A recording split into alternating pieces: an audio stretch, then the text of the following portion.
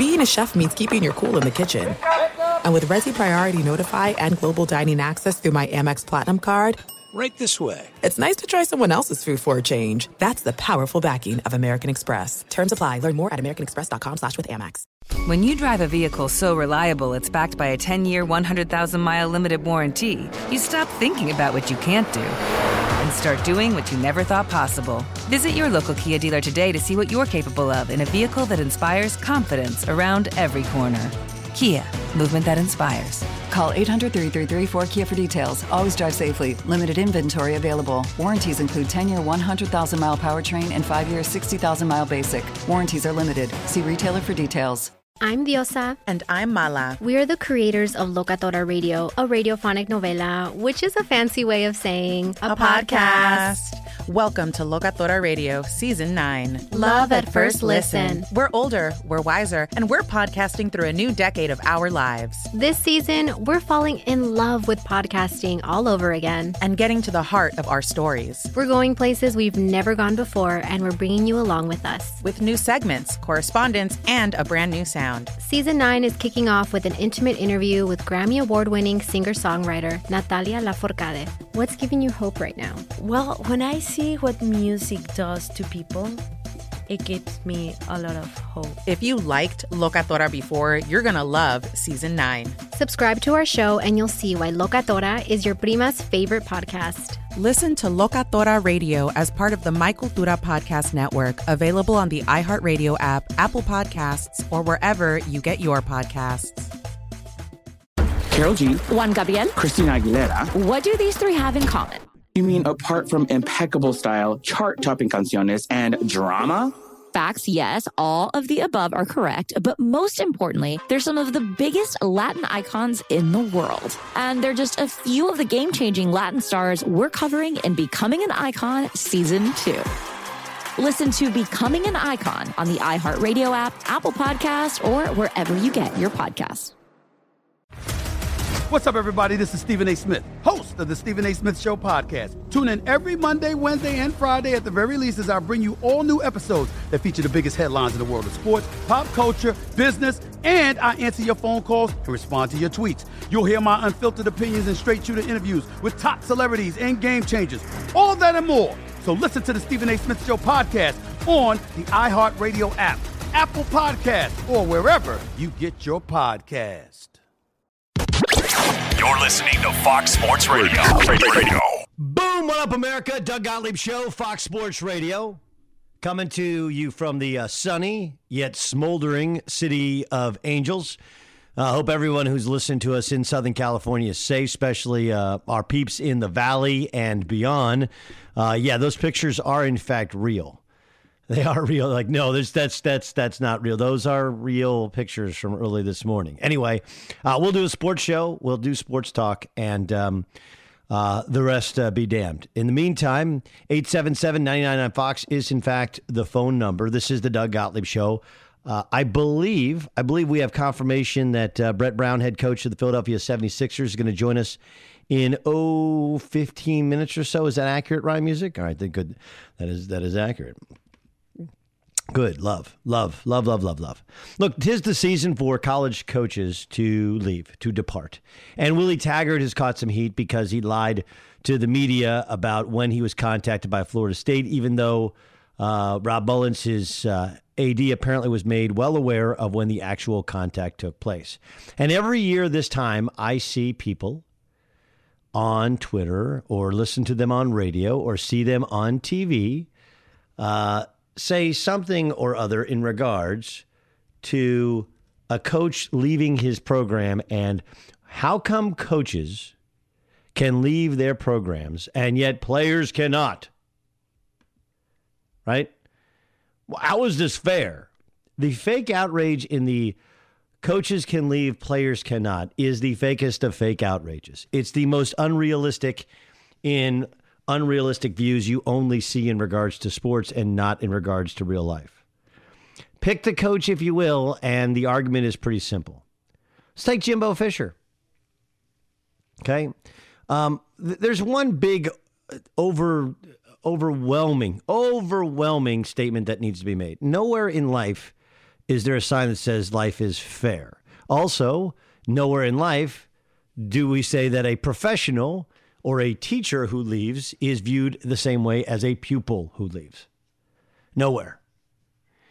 And when we stop and look, is the money that these coaches making, is it ridiculous? Of course it is. Of course it is. But it's also really easy to lose sight of the fact that, like, let's take Jimbo Fisher, who was a quarterback at Salem International University in West Virginia. Then he finished up at Samford, which is in Birmingham, Alabama. He played a little bit of professional football. Then he became a GA, a grad assistant. Then he became the offensive coordinator, quarterback coach. How much do you think he was pulling then? The idea is this, that Jimbo Fisher's 52 years old, and this is the culmination of a life's work. A life's work. And so if you think that his movement is in any way parallel to that of a 19, 20-year-old college student who wants to, on a whim, break their contract with the university and transfer school to school, well, then I have news for you. It ain't true. It's not fair. Life's not fair. Young people for years have said that life's not fair. And guess what? It's not fair. It's not. But also to those who have worked and worked and worked and become and obtain positions of prominence, the rules for them are different than the rules for you. In addition to the fact that this is the way that profession actually works. When they switch jobs, they cannot sit out a year. You're comparing incomparables.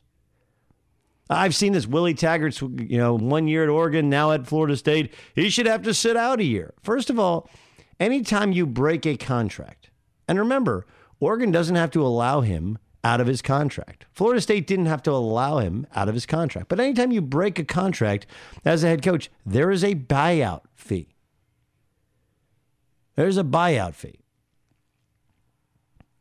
And so when a college athlete breaks their contract, there is a buyout as well. The buyout is 1 year of 1 year where you can't play. That's it. So first, there's the basics of the contract. Second, there's the basics of, hey, if a professor leaves as opposed to student leaves, it's totally different. It's no different than sales manager and salesmen. If you want to compare it to the professional world, you can. You want to compare it to the amateur world, you can. Anywhere you are, we are not equals. A coach is not an equal of a player. When was the last time that anyone thought they were equal? And so who are these people creating these fictitious arguments that are nauseating? I don't know. Why should they should get to sit? Like, that's the dumbest thing I've ever heard.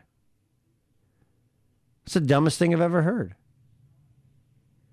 When players leave schools, look, the player is one of 85 on scholarship. When you leave, can it dramatically affect your team? Sure. But not the way a head coach can. Head coaches change how universities are viewed. Plus, they have to employ 10 to 25 assistant coaches underneath them, who then have to go recruit 25 signees. Like, it is so much more in depth. It is so much more important. And it is so much more expensive, by the way, to move than to simply sacrifice 1 year. When you make that argument to me, I almost always shut off my brain. Like, this is a person I can't talk to. Right? It's like the latest in the LeVar Ball thing, where, I don't know if you heard this, Jason Whitlock was on the Herd earlier today. And he said, like, look, LeVar's lying, right? LiAngelo's lying. And LiAngelo went on the Today Show and said that other guys were stealing stuff, so he just followed suit. Whereas Jason has a really good source that tells him, I said, really, really good source tells him that's not actually what happened. LiAngelo's credit card was declined. And that's what started this little bit of a crime spree. Only one guy stole from all three stores. It was LiAngelo. Like, he's lying. And so when I hear the dad blame everybody but the actual son for his actions, I shut off. Like, that's immediately, my brain just shuts off to you. I have the exact same reaction to people who go, why can't players just play when they transfer, because you can't. Because what it would cause if you allowed players to transfer and play right away, is mass chaos, is recruiting on football fields, is you shake hands, assistant coach runs over to other team's quarterback and says, we need a quarterback, why don't you transfer as soon as possible? If players can play right away, why can't you transfer right at semester and play right away? So there are arguments I hear which are really interesting and make me think, and there are arguments I hear that make me completely shut off my brain. On the yearly apples and oranges, college football coaches are not even close to being in the same discussion as college football players. They're not. One of 85, as opposed to the head coach who has to line out his assistants, who has to deal with the grades of retaining the players, recruiting the incoming players, the media obligations, as well as a financial buyout, which usually is in the 7 figures plus area. Like, if you want to compare apples to apples, fine. It's fine. If you want to say, hey, well, how come some athletes, track athletes can transfer and not sit, and football players have to sit, or basketball players have to sit? That's a better argument. And there are reasons for that. I mean, look, part of it is the financial investment of universities into football players, into basketball players is so much greater than into other scholarship athletes. It's not even funny. But if you want to make the argument, you're making an apples to oranges argument, and that's when I completely shut down. Completely shut down. All right, we got stuff going on in the NBA. We got to discuss the possibility that John Elway is going to fire a coach when maybe the finger should be pointed at him. Brian Billick's going to join us later on the show. I believe the 1 o'clock hour, 1 o'clock West Coast time, 4 o'clock East Coast time. Super Bowl champion coach from the NFL Network, Brian Billick. We'll ask him about the Giants, who, by the way, no surprise, announced today they are starting Eli Manning. I'll pose the question. Another, the Twitter thing which is blown up is should Rosen and Darnold sit out bowl games? I'll give you why Rosen and Darnold are going to be viewed differently than any of the players who have already announced they're sitting out meaningless bowl games. Plus, Chris Broussard will join us. We got a ton of things to get to. But upcoming next, we were told to trust the process. The process is playing out as such, to which Joel Embiid and Ben Simmons appear to be the real deal. The head coach that's been along for the entire journey, he'll join us next in the Doug Gottlieb Show here on Fox Sports Radio. But upcoming first,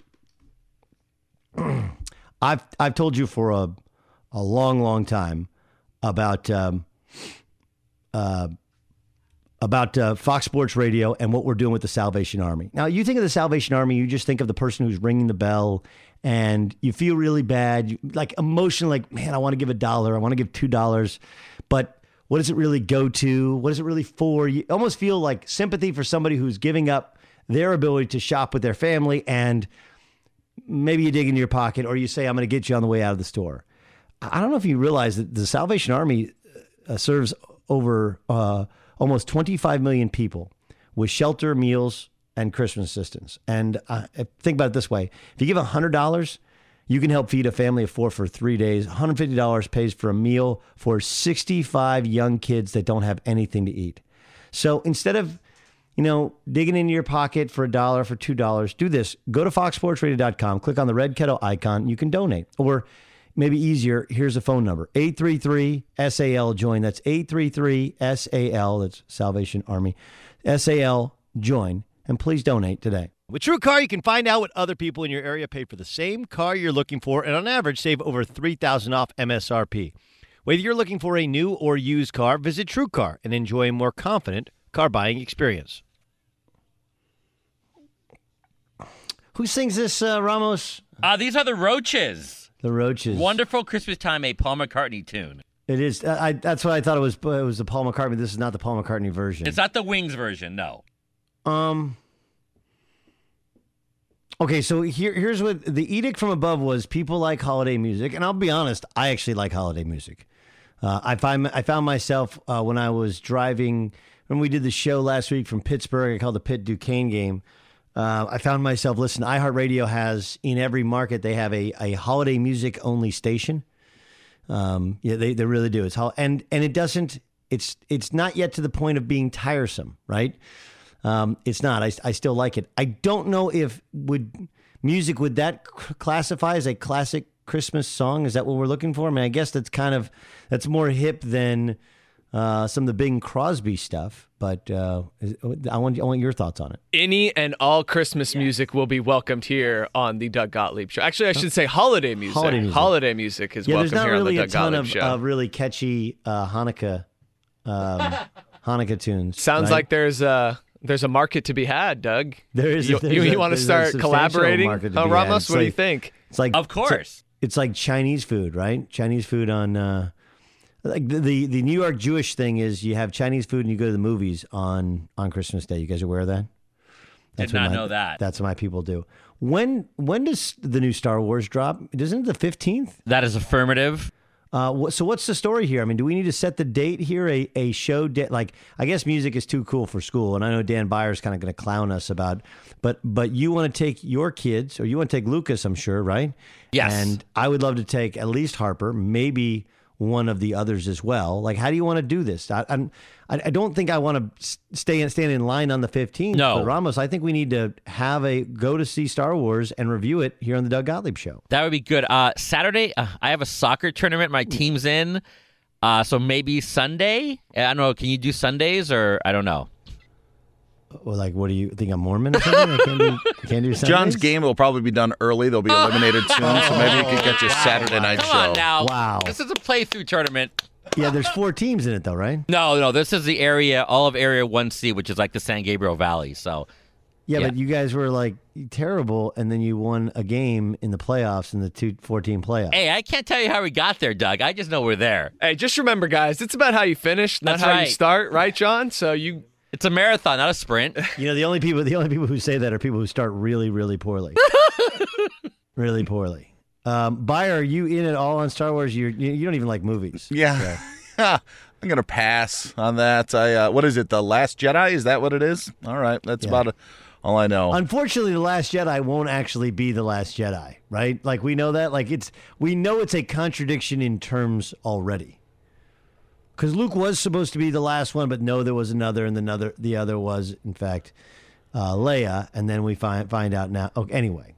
And this is a continuation of the previous one, which is a continuation of the Return of the Jedi, correct? Right. Correct. Okay. All right. Correct. Brett Brown joins us. He's head coach of the Philadelphia 76ers. Do you like Star Wars? Brett Brown joins us in the Doug Gottlieb Show here on Fox Sports Radio. Brett, you there? Yes, Doug, I am. Do you like Star Wars? I'd grade myself an average fan. You know, I wouldn't say I'm over the top, but how can you not like Star Wars? Okay, so I guess the question becomes, like, you guys do have some downtime when you're on the road. Granted, coaches have less downtime because you're watching film, or you're meeting, or you're having good dinners or whatever. Like, do you go to a movie? Like, what is your downtime thing to do on the road with the Sixers? Movies, bowling, nightclub, drink. Like, what do you do? Well, not much of any of that other stuff. I live sort of I guess in retrospect, listening to what is going to be my answer, a boring life. I like hanging with my staff. I do like from time to time, doing stuff with the team. The team went and saw the movie Mully a few weeks ago, which is incredibly inspirational. But by and large, I think everybody likes their peace and quiet as much as anything. Brett Brown joining us on the Doug Gottlieb Show. People are finally starting to come around to not just the process, but how you have navigated the team through the process. But in it now teams are getting up for the Sixers. The crowds are showing up, but so too the defense is better. The competition is better. How different is it for you to coach against opponents now as opposed to a couple years ago when you were in total rebuild mode? I don't think it's really that different. I hear your question, Doug, but for me, like, kind of what you do is what you do is what you do. I think the expectations, are a little bit different, but the preparation, it really isn't. I feel, to your larger point, that looking where we were when I first took the job versus the resources and evolution of what we've been able to do, since I have been here with some draft and development and all that stuff, it is completely different. Brett Brown joining us, head coach of the 76ers. Sixers are 13-10, third place in the Atlantic Division, very competitive division. Joining us here on the Doug Gottlieb Show. Ben Simmons is a fascinating player. He's not just fascinating because of his path to end up at your doorstep and your relationship with his family going way back when. He's fascinating because he's not a very good shooter, but he at least at a young age, he knows he's not a good shooter. And so if you play off him, he finds a way to get to your body instead of like so many other young players that can't shoot. They keep trying to prove to you they can shoot. Give me your experience so far. Here we are, 25 games in or so, coaching Ben Simmons now as opposed to what you thought you were getting when you drafted him. Well, let's stick with your point because I can talk a lot on this. Let's stick with your first point about the shooting. I think his ability to chew up space, and if people are going to go under pick and rolls or their pickup points when he's coming down the floor, they're going to meet him in the paint. He really can gobble up space and get like a head of steam and just run right straight through you. And, at 6'10", he's got a different vision line. I still am always challenging him and working with him on finishing. At times you're not sure if even he knows if he's right-handed or left-handed. And so I feel like the spatial issue of how do you handle when teams don't guard you instead of being baited into shooting, I think he's handled that with a great level of maturity. I think when you first came in and you say, we're going to make you a point guard. We get you 6'10", we get you've been a four-man your whole life, but I think that you can be a point guard. It's his mentality, it's his skill package, and he's exceeded all expectations. There's a poise that he has that he really has no right to have, given he's only played 20-whatever NBA games. And then the real exciting part for me is I think he can make his greatest impact defensively. He really, he can switch out and guard multiple positions. His dad was a heck of an athlete. He, too, is an amazing athlete. And I think to date, the package, Doug, has exceeded expectations. Now, he made both free throws in your loss to the Suns, your most recent game, but he struggled mightily from the free throw line. And to any of us who have really watched him play, you know that he's basically ambidextrous and that he kind of the only thing he really does with his left hand is shoot perimeter jump shots. Whereas when he gets 15 feet and in, he shoots with his right hand. He finishes, not exclusively, but he finishes as well or maybe better with his right hand than he does his left hand. Has there been any conversation at all? You guys are sitting around on the road and you're watching tape and you're watching him miss free throws like, hey, what if we switched him around and we had him shoot right-handed? I mean, we talk about stuff like that since we drafted him. And the thing that people probably don't think about as much as they should is the player has a significant decision in that lifetime adjustment. You just don't come in and say, hey, we've decided we're going to make you a right-handed player when he shot his whole life another way.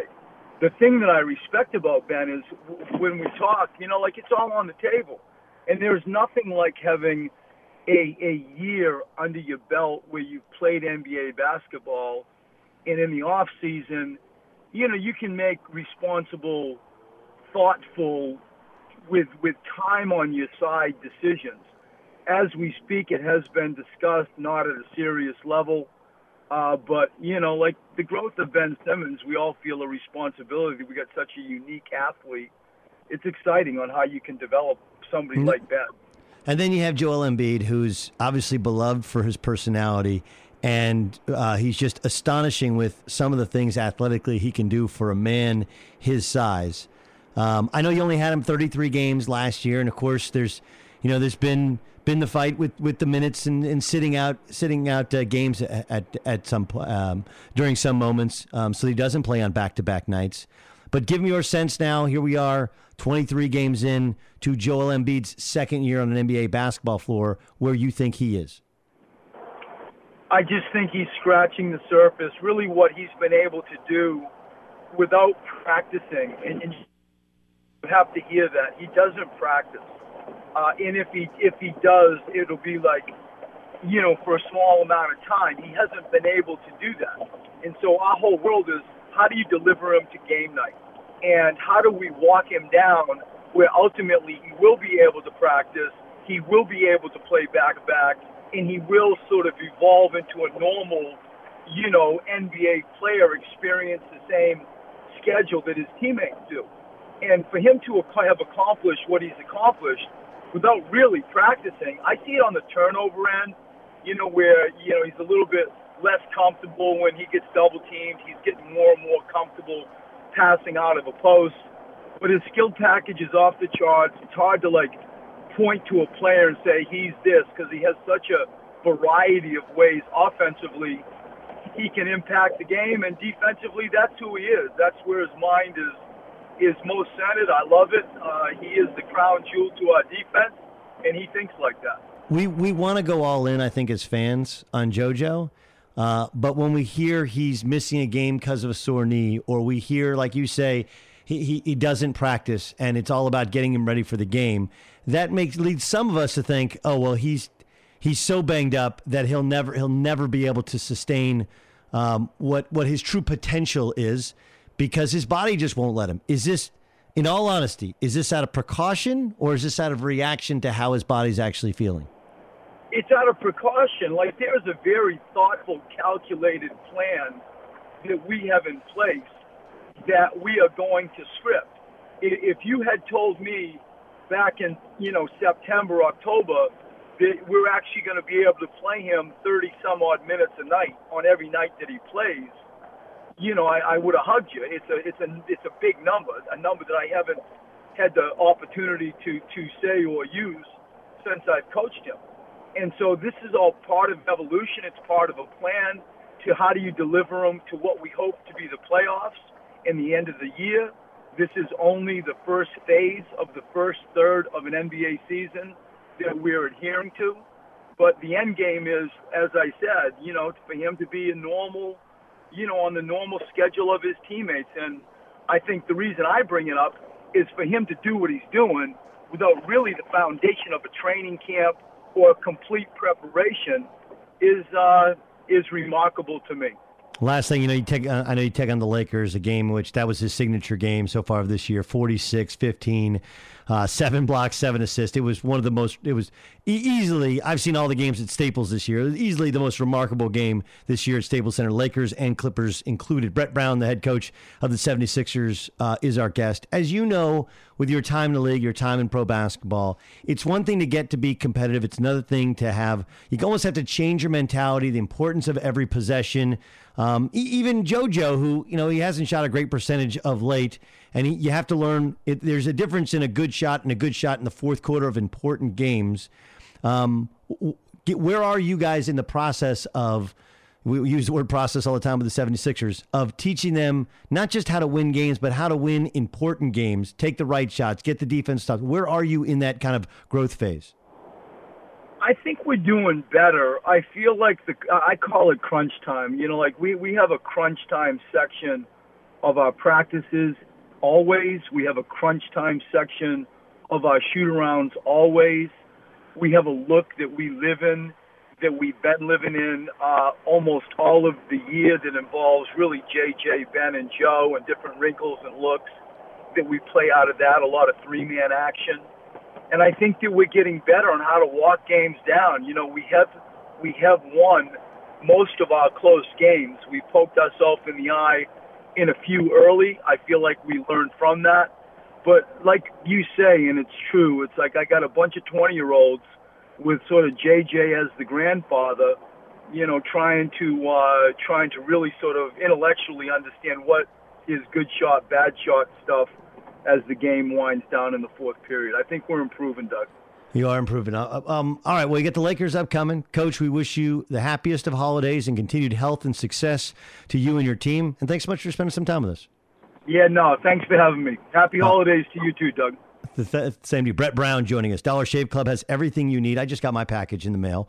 Hair, skin, face, shower, backside, even I got a new toothbrush and toothpaste. Everything covered head to toe. They even have gift memberships and e-gift cards too. Give Dollar Shave Club a try today. Go to dollarshaveclub.com/Gottlieb. Let's bring in Dan Beyer. Dan, yesterday was about suspensions in the National Football League. What's today about?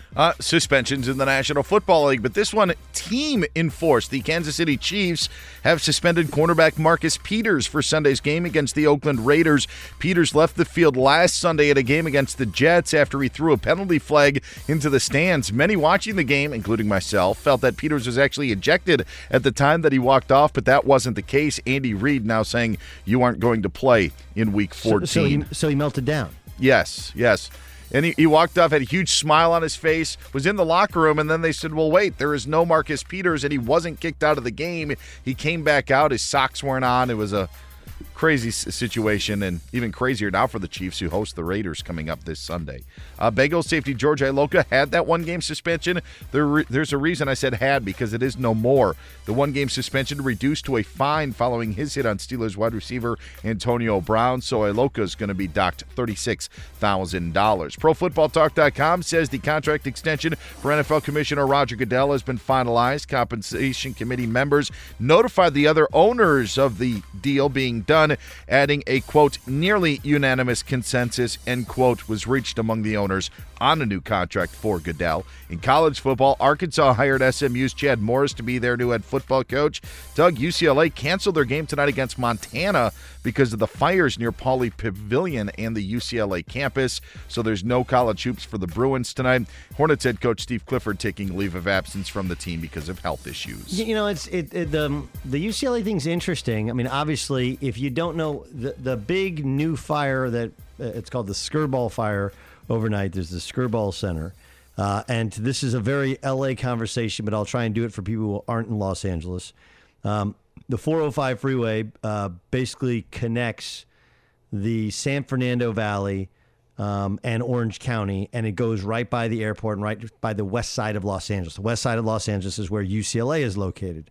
UCLA is on one side, Santa Monica's in the other. UCLA is in a town called Westwood, which abuts Bel Air. Just north of Bel Air is the Skirball Center, and there's a couple of different, there's like a museum there as well. Getty Center's across the freeway. The Getty Center, right? The Getty Center Museum, which has events there, and then there's kind of hilltop homes, but then a lot of brush, and it's hills, not mountains. And on the other side of that hill, by the way, is where our studios are located, and that's the San Fernando Valley. Encino, Sherman Oaks. And so the fire is in between, one of the fires is in between those two and kind of all along those hills. It's not technically the Hollywood Hills, but I think somebody who's not from the area would say, well, the Hollywood Hills. They're all on fire. And this is a place, lots of Hollywood celebrities live out in Calabasas. There's a pass, the Poveda Pass, you have to go through in order to get to the west side of Los Angeles or into where the Fox studios are, where UCLA is. And by the way, that's where a good portion of their fan base would be located. It does smell like smoke everywhere. I guess my only question is, like, I don't know, you just play the game? Like, does it matter? Because now you're just not going to have a game, right? Like Montana, I think they're going to have to go home. Like, I don't know what their schedule is, but you almost feel like they'd have to go home. And it's not because I don't understand the gravity of all of the fires. The fires are going to be, that fire will be out. There wasn't a ton of land, outside of the homes that they had to save it from, but the winds have died down, and today is a good day for firefighting, at least in that close in proximity to the west side of Los Angeles. I don't know. I mean, I just kind of feel like it's one of those, like, let's just get it done. Let's just get it over with, play the game and move on with it. I understand that maybe it wouldn't be so fan friendly. And there may be somebody like, well, it's bad for basketball players playing in the air. Like, come on, man, they're not 95-year-old elderly people. But really scary. I mean, crazy fires. Rams have canceled their practice today. The Rams practice in the valley in Thousand Oaks, where there's a fire on each side of them. The Chargers, on the other hand, and the Eagles are playing the Rams in South Central Los Angeles at the LA Coliseum, but they're staying in Orange County where the Chargers are located. There's really no effect. That's no effect there. So what you see on TV is is accurate, only it's on just one specific side of Los Angeles and greatly affecting the kind of sports landscape. Doug, just not to – I'm going to interject, but just to say for someone who's not a native of Los Angeles, when I first came here, I was surprised at the hills in the city that you think of. Like normally, Chicago's just – city. Flat. Yep. Yeah, Yes. totally Yes. flat, And same thing with New York City. You come to LA, and that is not the case at all. And so that's different for people who aren't from here. Yeah. So I moved here. I moved to Los Angeles, Southern California, in 1981. I was 6 years old, and so some of it you learn growing up. And one of the things you learn is, and it's awful to think of because people lose their homes, and hopefully nobody loses their life in it. And you lose your home, there's just nothing you can do to replace your valuables. It just goes in a second, obviously. But it is the topography, the land, the type of weather. It's very similar to places in the Mediterranean, and it's actually supposed to burn.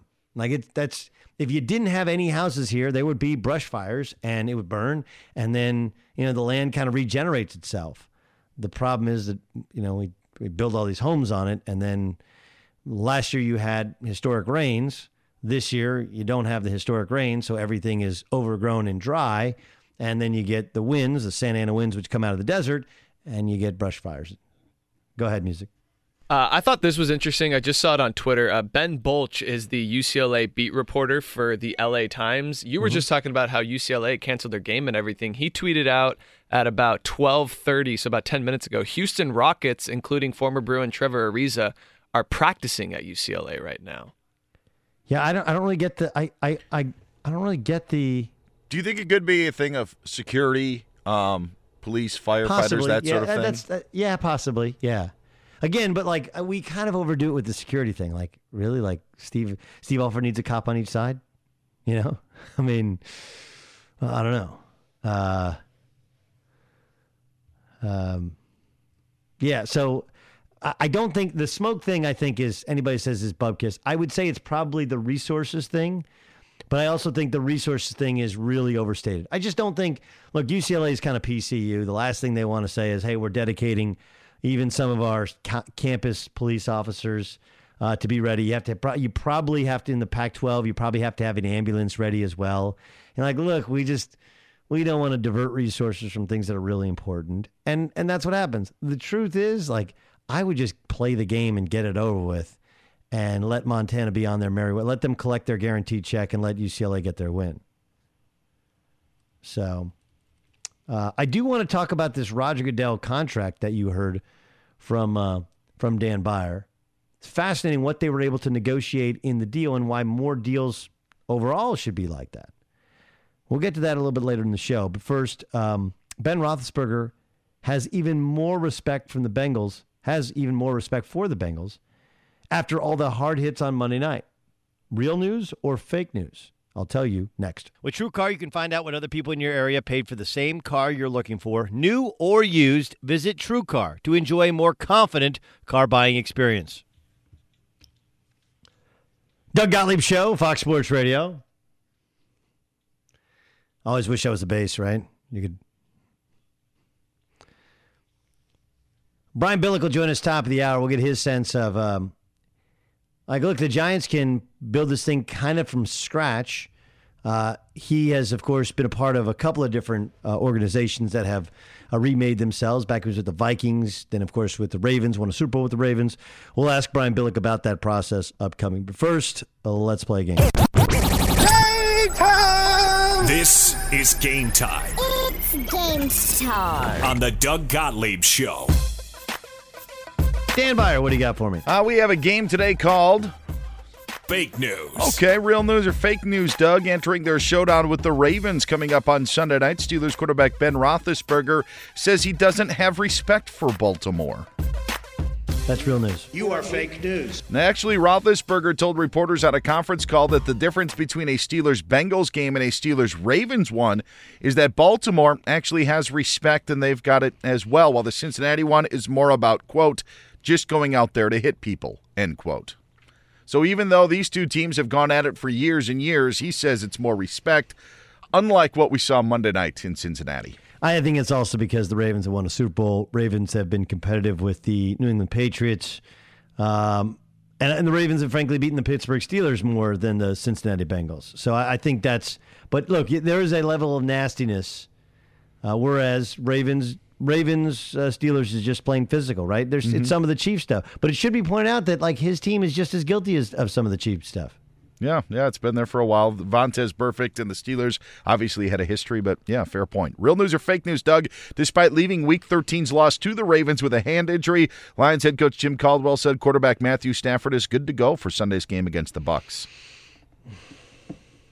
I'm going to say that's fake news. You are fake news. Yeah, you're right. Lions head coach Jim Caldwell instead saying that Matthew Stafford's hand injury could still prevent him from facing the Buccaneers on Sunday. While the hand isn't broken, Caldwell said Stafford, quote, isn't out of the woods, end quote. Stafford was replaced by Jake Rudock in that game against the Ravens last weekend. Oh, Jake Rudock. Oh, okay. Okay. Okay. Yep. Could you pick him out of a lineup? And I watched him for years in the Big Ten, and no, couldn't. Whether it be Iowa or Michigan, no, not going to happen. Maybe that's kind of why I put it in there, because it's not like Kellen Clemens will get the start. A name that we are at least familiar with. Right. Yeah. Well, honestly, we're familiar with Kellen Clemens because of Boise State, right? And not because of anything. And and because he was hurt last year, and that's what allowed Dak Prescott to get the job, but not because of Jake. That was Kellen Moore from Boise State. Yeah, Kellen Clemens went to Kellen Oregon. Clemens, I'm sorry. Kellen Clemens is Oregon.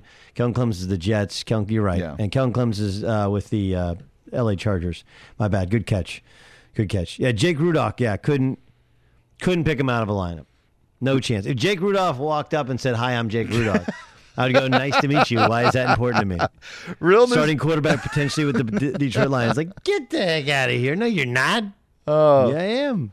Real news or fake news, Doug? The city of Minneapolis doesn't have enough police to provide security for Super Bowl activities, so they are asking for help from the National Guard.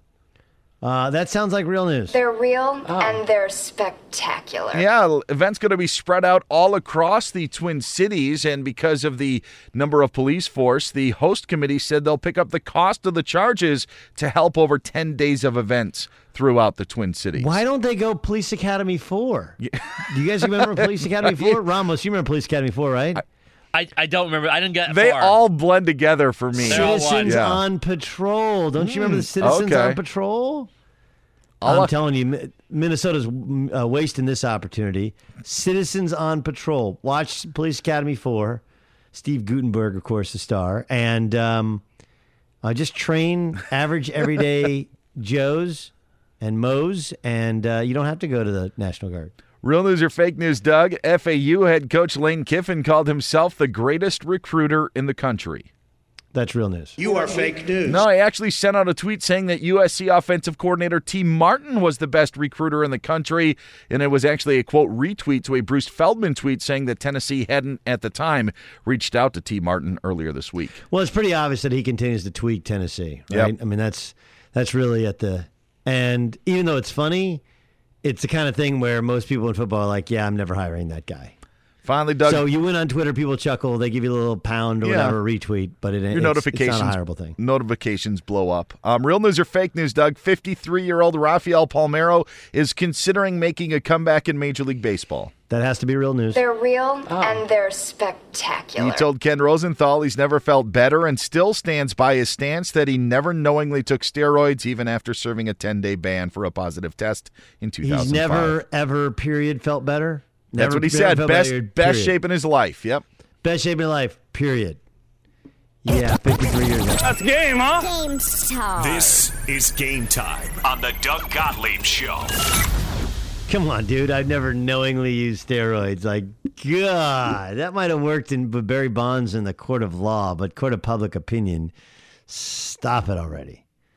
Stop it. Just stop. Brian Billick joins us next on the show. We'll get his thoughts on the Giants mess. This is the Doug Gottlieb Show, Fox Sports Radio. Fox Sports Radio, coming to you from the city of Angels. 2 first-place teams, Rams, Chargers. We'll cover them as well as the rest of the National Football League when Brian Billick joins us in mere moments. Got a great show for you this hour.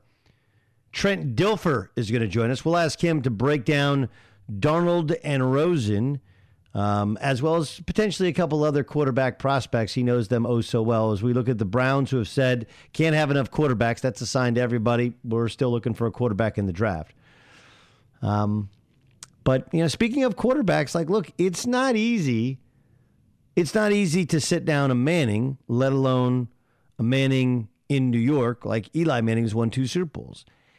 It was handled, I guess, poorly enough to which it was the straw that broke the camel's back with the Giants. They are in search of a new general manager and in search of a new head coach. And a guy who would know a ton about personnel moves, remaking a franchise. Brian Billick's an incredible resource. Of course, you see him on the NFL Network, kind enough to spend some time with us here on the Doug Gottlieb Show, care of SeatGeek.com. Coach, let's start in New York. John Mara said he signed off on it. The general manager signed off on it. The head coach, this was kind of the plan. They went to Eli Manning look, we want to get Davis Webb in. He said, that's fine, but I don't want to start. They bowed to his wishes and started Geno Smith. Why are the Giants the bad guys for how they handled Eli Manning? Yeah, let's begin with the fact that there really is no good way to do this if you're talking about transitioning from a player of the stature of Eli Manning, 2 Super Bowls, the affection they have for him in the organization. So I got to preface it by saying there's no really good way to handle this. But we've learned that doing it the way the Giants did certainly isn't the way. When you make that kind of move, it is an organizational decision. And from the outside, it looked like there was maybe a palace coup going on where Reese, the general manager, and McAdoo decided, okay, we're going to make this happen, and got the ownership to sign off on it. However it was handled and however it was communicated, obviously, whether they rethought it or the Maras are simply giving cover to McAdoo and Reese at the time and saying, oh, yeah, we were aware of it, they're obviously not pleased with the way it went down. Now, the question becomes going forward, that still doesn't mean that they aren't going to decide to move on from Eli Manning at the end of the season. They may very well. You just quoted the Cleveland Browns, which I kind of question your logic in quoting the Cleveland Browns on anything. But that you can never have enough quarterbacks. Well, that's true, and you can, and I'm sure we will hear a scenario by which, okay, it's a good quarterback draft, so we're going to take one of these guys, but we're going to let him, let Eli be a mentor for him. That doesn't work, and that doesn't happen. And so there's yet a lot left to be written about this, and we'll see whether the Giants and the new management truly want to move on from Eli, or whether they think they can waltz this combination of going after getting a young quarterback and still keep Eli Manning. And as you well know, it's hard to find another quarterback. Like everybody said, well, you trade him to Jacksonville and you just go get it's hard to find the next guy. Look, they're going to first search for a general manager, then for a head coach. What's your thoughts on how they should? Ernie, of course, she's going to kind of help them, guide them through this search. What type of general manager? Who's the type of personality? What's the type of background you should have in order to get that job? Well, the Giants obviously have been one of the most stable, iconic organizations in the NFL forever. They have not done this outside the organization search for a general manager, I think I read someplace, since the late 70s. And Ernie Corsi is one to obviously help put that together. They have to decide what kind of combination, what partnership they want. This is a general manager's league now. So, they're going to start with that, and then whether they're going to leave it to him to choose the next head coach, or that they're going to look at some combination and put them together, a.k.a. what we saw in Seattle with Snyder and Pete Carroll. That remains to be seen. Their MO before has been the power has been with the general manager, and then he will choose the head coach going forward. So and the fact that they have made the move now is legitimate. They can now start to piece that together. My guess is that they'll have the general manager in place fairly readily so that they can move quickly come Black Monday in January when the head coaching firings and hirings begin. Brian Billick, our guest on the Doug Gottlieb Show. Of course, you can see him on the NFL Network. He's joining us care of SeatGeek.com. Enter the promo code Billick for $20 off your first SeatGeek purchase. What's gone so wrong for the Kansas City Chiefs? Boy, it's interesting you should ask that. I'm doing a segment on our show Playbook tonight at 6 o'clock on the NFL Network where we asked that same question. So I went back and looked back at the early part of the season when things are going well and now when they're not so well. And what I saw on the defensive side was shocking. I'm talking about misalignment in fronts, about hesitance at the linebacker level to pull the trigger, and when they do, they float too high, to one way or the other. They overreact. Missed tackles. What's not going on the defensive side, and this is a team that has the pedigree. Bob Sutton's one of the really good defensive coordinators in this league. It's shocking to see how poorly they're playing on the defensive side of the ball. So how do you fix it? Well, that's a good question because obviously, I mean, you are who you are. Your players, it's not like anybody's going to come riding in on a white horse. They've had a good scheme. I don't know whether it's a matter of they've got to do less.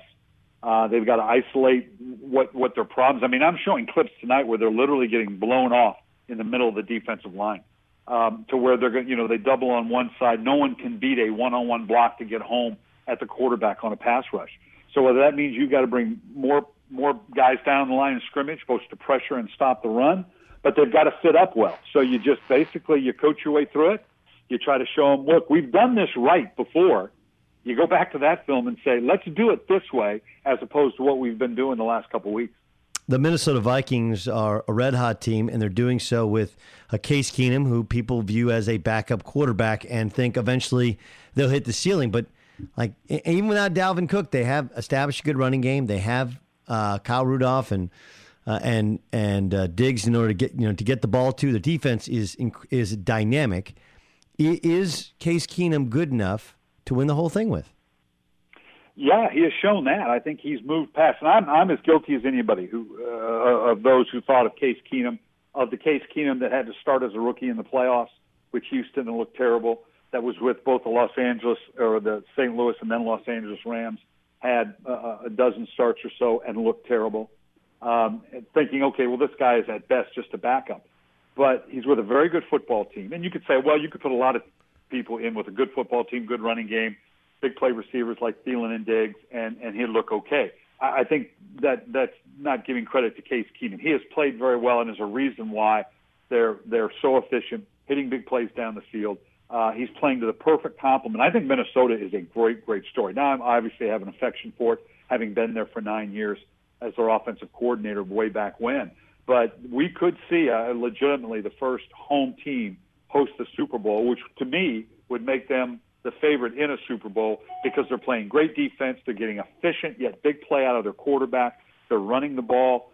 When you think about them playing in Atlanta, an Atlanta team who's coming off back-to-back 30-plus performance, one of them 34 points in Seattle, and then are held to 3 field goals in Atlanta, that tells you about everything you need to know about Minnesota. Ryan Shazier is still in the hospital in Cincinnati, and obviously everybody hopes for the best. Just an awful thing to watch. Am I crazy, though, to make the statement, you lose a Ryan Shazier, your defensive play caller at this point in the season? That's a really hard guy to replace. Like personnel-wise and record-wise, but they've played to the level of their competition, played down and up to the level of their competition. I feel like that's almost a death blow to their Super Bowl hopes. Is that overselling his level of importance to that defense? Well, I don't think you can oversell the importance of him to the defense. Now, whether it kills their Super Bowl hopes, they're still a talented team. You're right. They are a bit schizophrenic. It'll be an interesting challenge at home where they tend to play well against the Ravens, and a Raven team that's been challenged offensively, and a Raven team that they literally ran the ball down the Ravens' throat in Baltimore earlier in the season. Now, that's the Pittsburgh team we should be able to see. Will we? I don't know. That was an interesting game in Cincinnati. It looked like they were kind of thinking about something else until they got to the fourth quarter, and Ben finally said, okay, I've had enough. And then puts them on 3 scoring drives back to back to back, including a 9-play, 80-yard drive for a touchdown. That's the Steelers that are capable of winning it all. Whether we see them on a consistent basis or not, we have not yet. And certainly the Ravens have a lot at stake. They need to show that they indeed can go on the road, play a team like the Steelers, and win because they're likely going to be on the road when they make the playoffs. Go to SeatGeek.com for any ticket this NFL season. The promo code is Billick, Billick. You get $20 off your first SeatGeek purchase. The great Brian Billick, you can see him tonight, 6 o'clock Eastern time on the NFL Network. Coach, really appreciate you joining us. Glad to do it. Brian Billick joining us on the Doug Gottlieb Show. Roger Goodell has signed a contract extension to remain the commissioner of the National Football League. I can tell you exactly what happened with him and Jerry Jones and the rest of these owners. That's upcoming next. But first, you've heard me talk about the amazing shave I get from my Dollar Shave Club razor. I don't know if I've told you about the other products that I also get from Dollar Shave Club. I use their shave butter. That's like shave cream. Makes your skin incredibly soft. I use their toothbrush and toothpaste. I use their body wash, body cleanser, their face wash, shampoo and conditioner. And oh yeah, by the way, I also use their booty wipes. I use everything in my bathroom essentially is from Dollar Shave Club. And it just shows up monthly at my door. So I want you to love Dollar Shave Club as much as I do. So here's what we've arranged for you. The first month of their best razor, along with the travel size versions of shave butter, body cleanser, and even the butt wipes that I use for just $5. After that, replacement cartridge shipped for a few bucks a month right to your door. It's the Dollar Shave Club starter set. You'll get yours for $5 exclusively at dollarshaveclub.com/Gottlieb. That's dollarshaveclub.com/Gottlieb.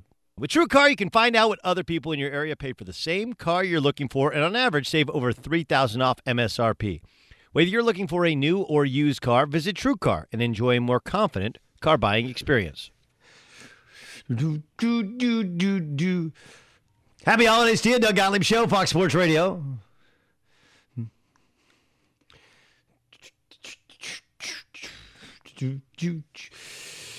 Favorite holiday movie? Ryan Music, favorite holiday movie? I'm going to go with Nightmare Before Christmas. Nightmare Before Christmas is huge. I was actually listening to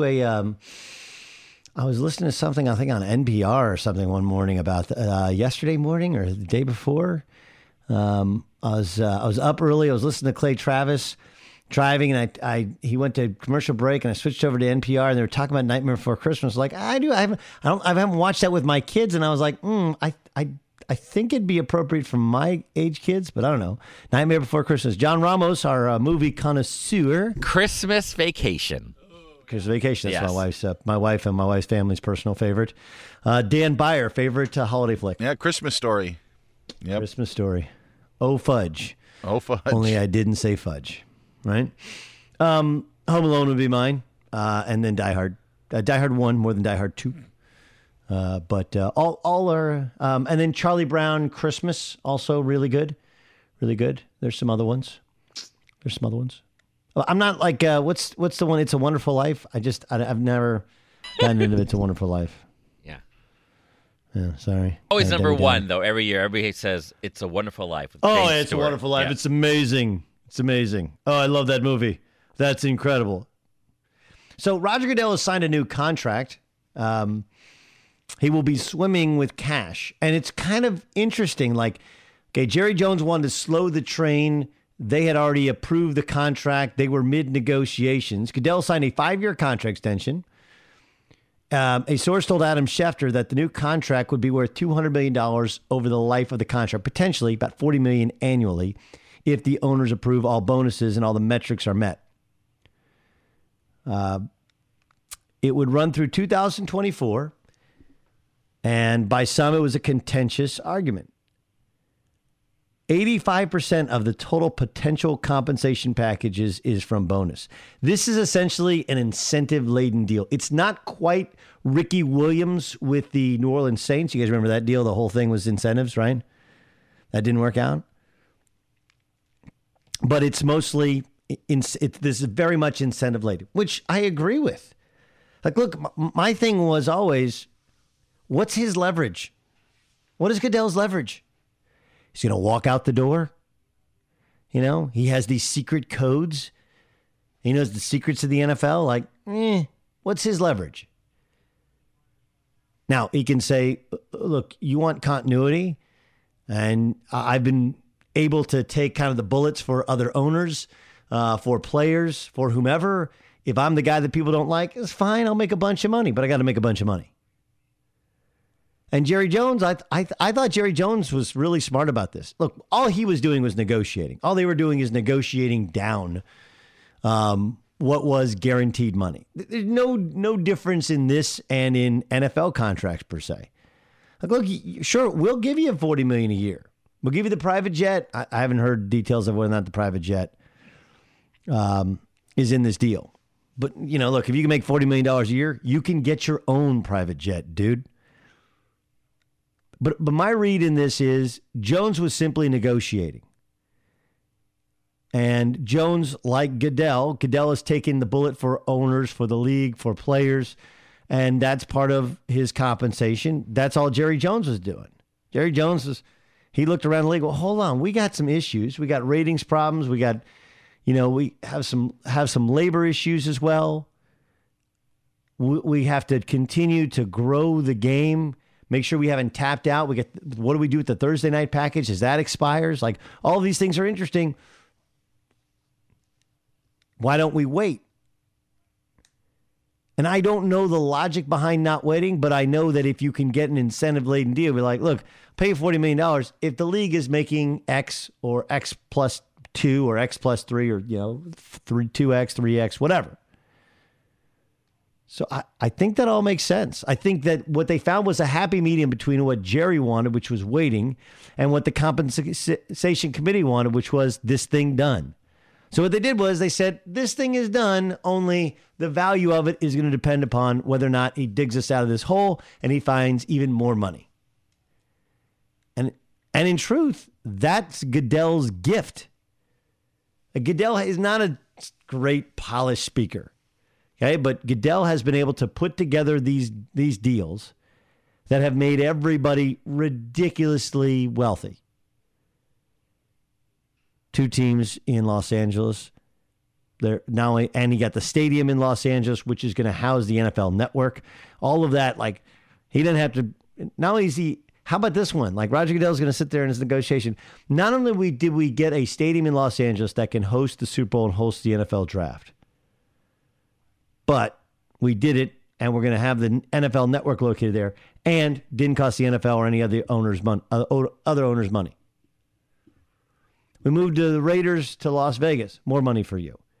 We're playing games in all different countries. More money for you. We established a Thursday night football product and then split it between 2 entities. More money for you. Like, that's where he is gifted. Yes, Ryan Music. How do you think Jerry Jones feels about this getting finally approved? Do you think he's okay with it now that it actually, like, he had his voice heard? Because his whole thing, as you mentioned, was that he was kind of trying to get it delayed, like, hey, prove it to us, prove that you've earned it. But now that it's an incentive-based deal, do you think he's okay with the way that this ended up playing out? It's all going to be everything. It's probably no different than what we've heard about Eli Manning being benched. Maybe it's not the fact that Eli Manning was benched, but how it was done. How do you do this with Jerry? Did they hear Jerry out? Did they make Jerry a part of the process? Did they adhere to some of his principles and negotiations and say, look, Jerry, we had already approved this thing. This is the best we could possibly do. We can't leave a guy hanging with no contract and a contract. We can't do a Joe Flacco. That's not the way it works in business. You know that. Well, I know. And so what we did was do I think he'll be, I think his pride will be hurt a little bit, but I don't think it matters.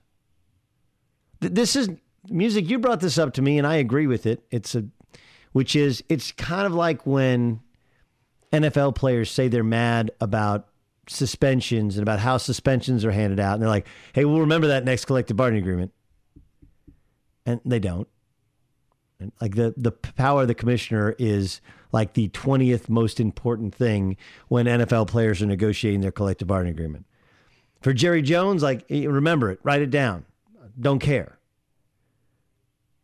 Doesn't matter because Roger Goodell is going to outlive Jerry Jones in the commissioner's seat as opposed to Jones in terms of how long he's running the Cowboys. Like, will Jerry Jones be running the Cowboys in 7 more years? I don't know what the answer is to that. The answer is probably not. So I'm sure his pride's hurt a little bit or maybe a lot bit. He's a prideful guy, but I think he could probably take some, if they're smart, they'll give him some ownership. Like, look, we listen to Jerry Jones. He's right. we had to at least protect ourselves in case things go bad, and here's how we protected ourselves. What about the players? Do you think that a majority of the players are okay with Roger Goodell continuing to be the commissioner? Or do you think that there's enough of them that are going to be displeased with the fact that they're just going to look at the total sum of the contract and maybe not be as concerned with whether it's incentive-based or not? Look, this is the way the world works, okay?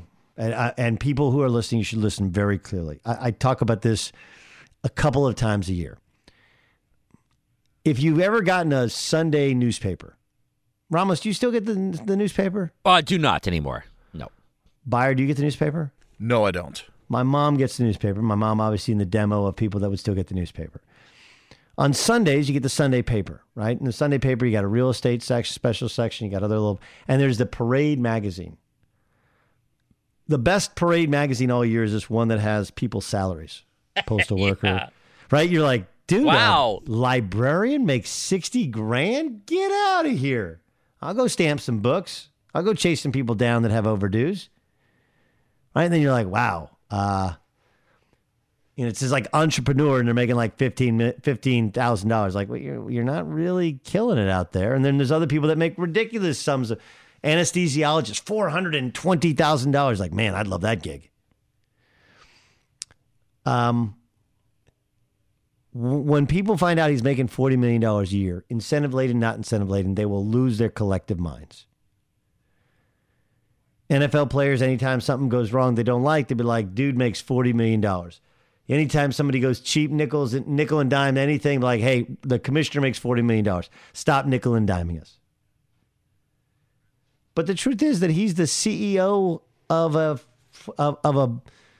several $1 billion, and I'm not even, this is, it may be in terms of overall value, he'd be like the CEO of a $1 trillion company. And so much of this is about scale. Like, what do you think CEOs make? What do you think Bob Iger of Disney made? What do you think Rupert Murdoch or James Murdoch is his son? What do you think the Murdochs from Fox, what do you think they make? What do you think their take is going to be on the $60 to $65 million deal in which they're selling off, like, historically all of Fox's movies? And reportedly the regional sports network. Like, dude, they're going to make 9 figures on the sale of that thing, at least. And so while it sounds like a crazy amount of money, and if he was in Parade magazine, like Roger Goodell, commissioner of the NFL, I wonder what that pays. $40 million. Wow. People don't care about the details. They'll be jealous, but they won't do anything about it. It won't change anything. They might not be happy, but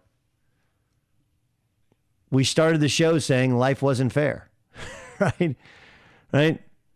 Why can't college players get to transfer and not sit out the way that coaches do? Because life's not fair. It's never been fair. Get started with that and then kind of, work around. We'll get the same thing from players, though. We'll get the same thing from players. Love has an army. Not sure if you're aware. Love does, in fact, have an army. And that army is the Salvation Army. Like, you see the Salvation Army and you hear that bell and immediately you think of Christmas, but you should think of the 21 million, 15% of all kids that don't have the basic needs they have to be above the poverty line, to be supported. And so what we've done at foxsportsradio.com or 833-SAL-JOIN is find a way to which you can donate $5, $100, $500, whatever you can do to dig deep, and it will help. That's 833-SAL-JOIN, or go to foxsportsradio.com. That's because $100 can feed a family of 3. $100 for 3 nights. That's foxsportsradio.com. Click on the red kettle icon and donate. 833-SAL-JOIN. Let's bring in Dan Byer, find out what else is going on in the world of sports. Doug, quick injury note to pass along tomorrow. Big showdown between the Saints and Falcons in Atlanta. But Saints running back Mark Ingram missed practice again today because of a toe injury. So his status for tomorrow really up in the air as we speak. No longer up in the air is the contract extension for NFL Commissioner Roger Goodell. ProFootballTalk.com, the first to report that the contract extension for Goodell has been finalized by the Compensation Committee. Reports say it's a 5-year extension for Goodell with bonuses and incentives. Could be worth up to $200 million. George Iloka of the Cincinnati Bengals had his appeal heard, and he won. So his one-game suspension for his hit on Steelers wide receiver Antonio Brown is now gone. However, Iloka will be fined $36,000 for that hit. Chiefs head coach Andy Reid suspended cornerback Marcus Peters for Sunday's game against the Raiders after Peters left the field after receiving a 15-yard penalty last week against the Jets when he threw a penalty flag up into the stands. Eagles tight end Zach Ertz. What's that? Eagles tight end Zach Ertz and Bengals running back Joe Mixon both remained in concussion protocol. Arkansas hired SMU's Chad Morris to be their new head football coach, while the Hornets will be without head coach Steve Clifford. He's taking a leave of absence from the team because of health issues. And 53-year-old Rafael Palmeiro told Fox Sports reporter Ken Rosenthal that he's considering making a comeback to professional baseball. Shohei Ohtani, the Japanese star, has met with all 7 teams now that he dwindled down on his list. Now it's just up to him to make a decision on where he wants to play. Why doesn't Rafael Palmeiro want to be like a hitting coach? Like, he was a great hitter. Why does he want to come back and play? I mean, maybe it's because of the way in which he left the game. I don't know. That doesn't make any sense. No sense to me at all. I don't know. Oof. All right, let's bring in my man Trent Dilfer, who joins us, Super Bowl champion quarterback. We're talking all Ravens. We talked to Billick earlier in the show. Trent Dilfer joins us on the Doug Gottlieb Show. TD, how are you? Doug, how you doing, man? Miss you. Good. I saw the you had a new knee put in. New knee, baby. 45 years old, and I got a brand new knee. It's been rough. Look, we hope you're.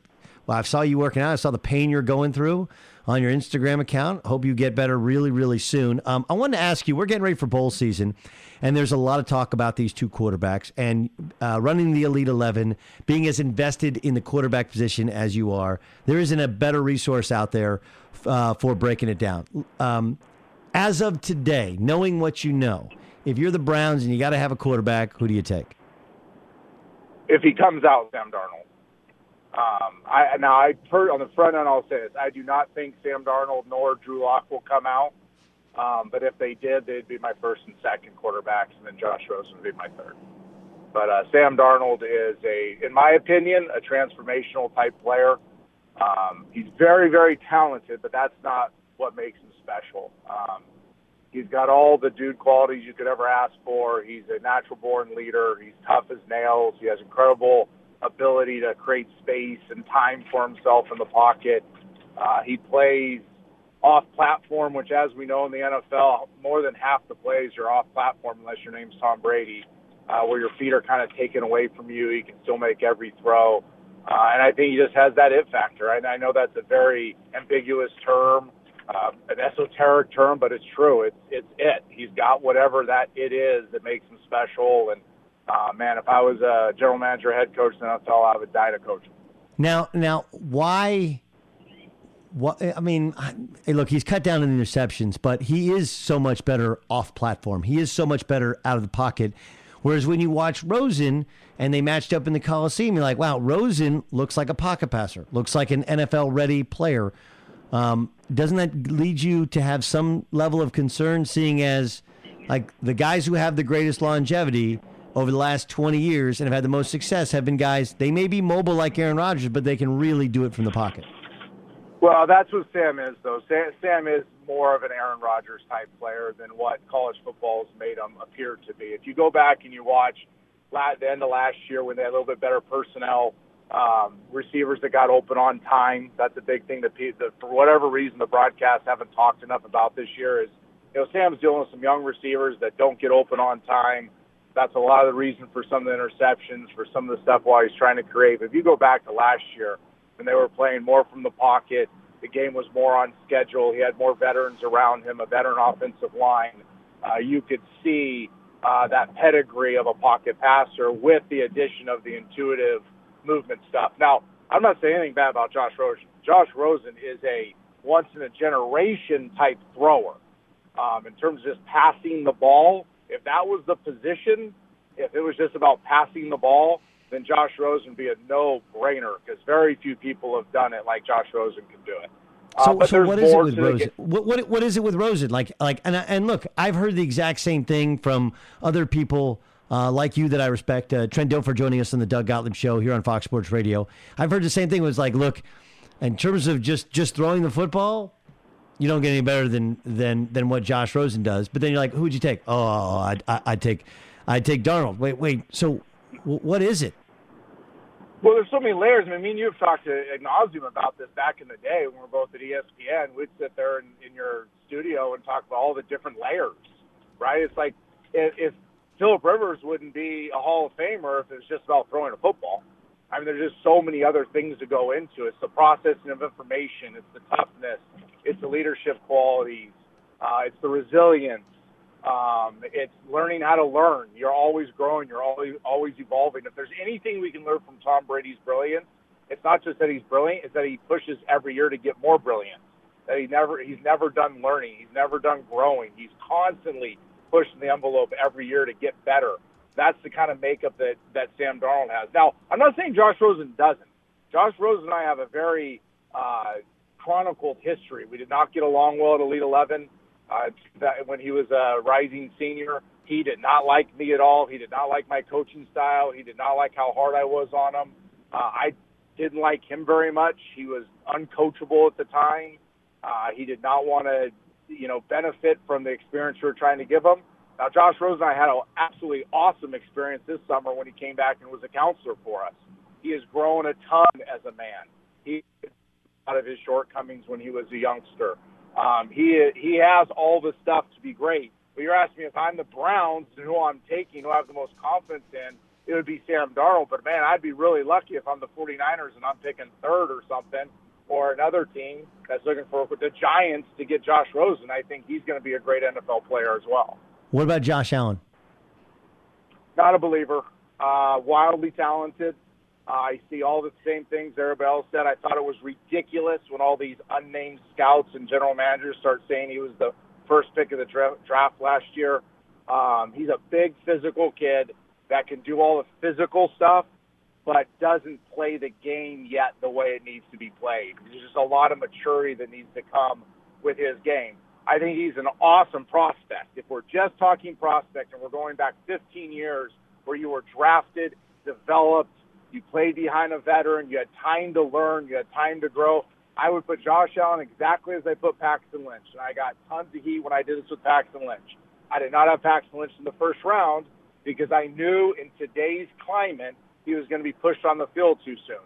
And he was not even close to ready to play from a physical, how you play the game standpoint and a mental standpoint. I'd put Josh Allen in the same boat.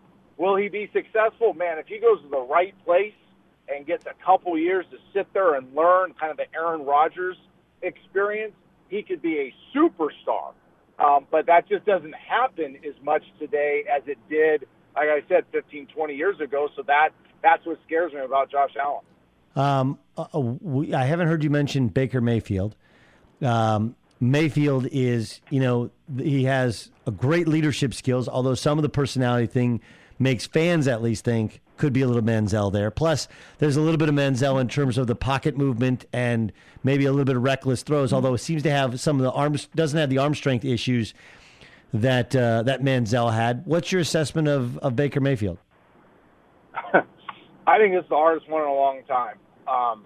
You know me, I'm not a big Twitter guy, but last night I was on Twitter and I saw some debate about, or some comparison with him and Russell Wilson.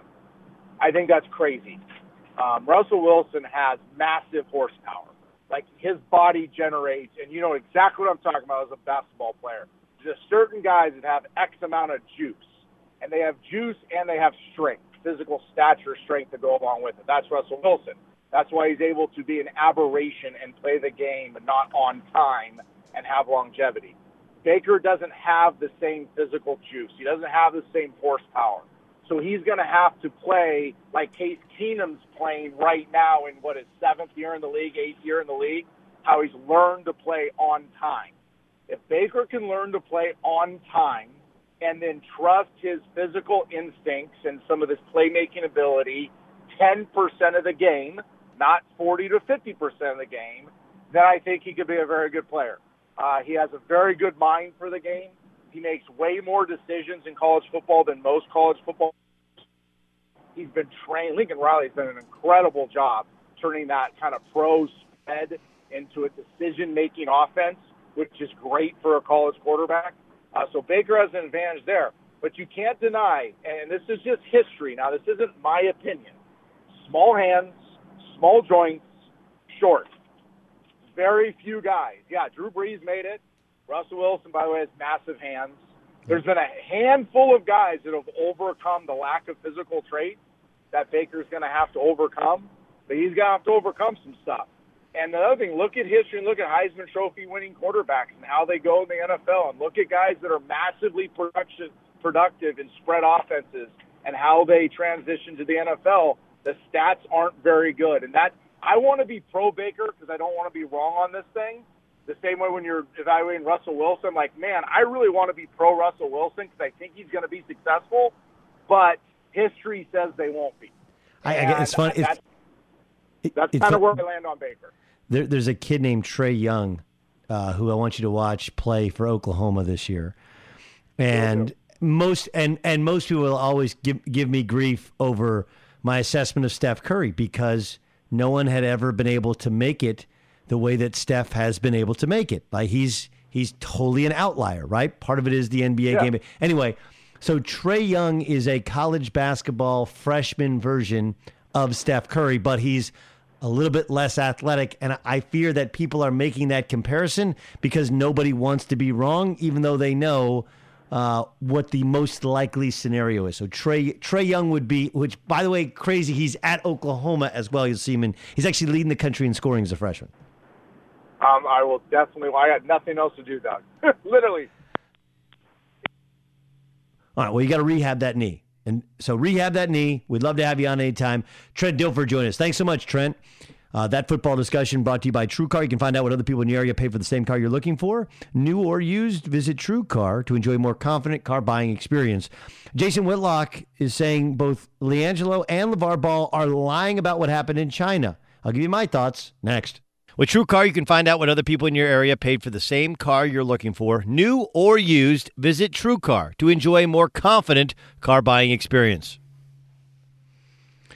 Doug Gottlieb Show, Fox Sports Radio. Every day at this time, we like to play for you a portion of one of the great shows on Fox Sports Radio. We call it earlier today, Jason Whitlock, who you can see on Speak for Yourself, was on with Colin Cowherd on The Herd. You can hear on your iHeartRadio app or on any of our on our Sirius XM channel 83 or on any of our Fox Sports Radio affiliates.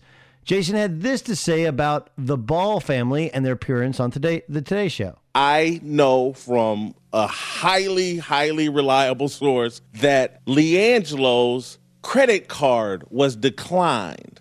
That's what triggered the shoplifting. This whole thing of, people just started taking things and I kind of fell in behind, that is bogus. His credit card declined, that triggers the shoplifting, and of the 3 kids, only one of them shoplifted from all 3 stores, LiAngelo Ball. So this insinuation that these other 2 kids, Cody Riley, Jalen Hill, they were the ringleaders. No, LiAngelo Ball on the Today Show with his dad sitting right there, just backed the bus over 2 black kids and basically blamed them.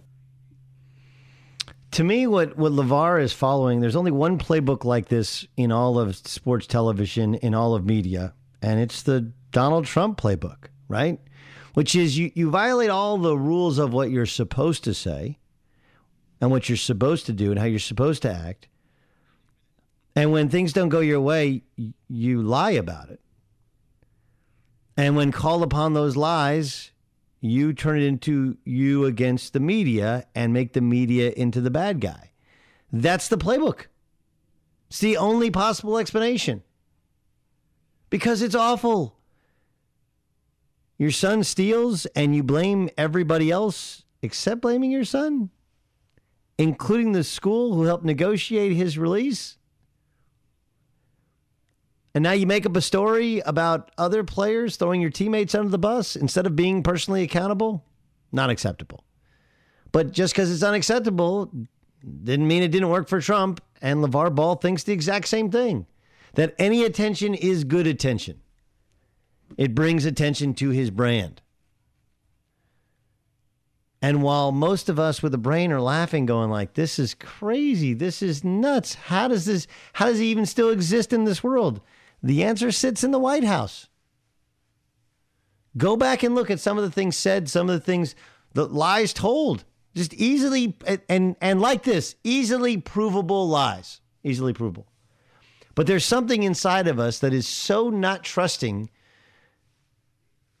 of what we're told that we'll even believe the most far-fetched lie if it's told in convincing fashion. So I'm sure Jason Whitlock's right. I'm sure that this is what happened. This is what happened. And if it was up to me, LeVar would go away. But it's not up to me. What does the fuck say? Chris Broussard will join the show upcoming next. I'll ask him about Steph's ankle, about LeBron's incredible dominance, but he's playing 37 minutes, and have the Oklahoma City Thunder figured it out?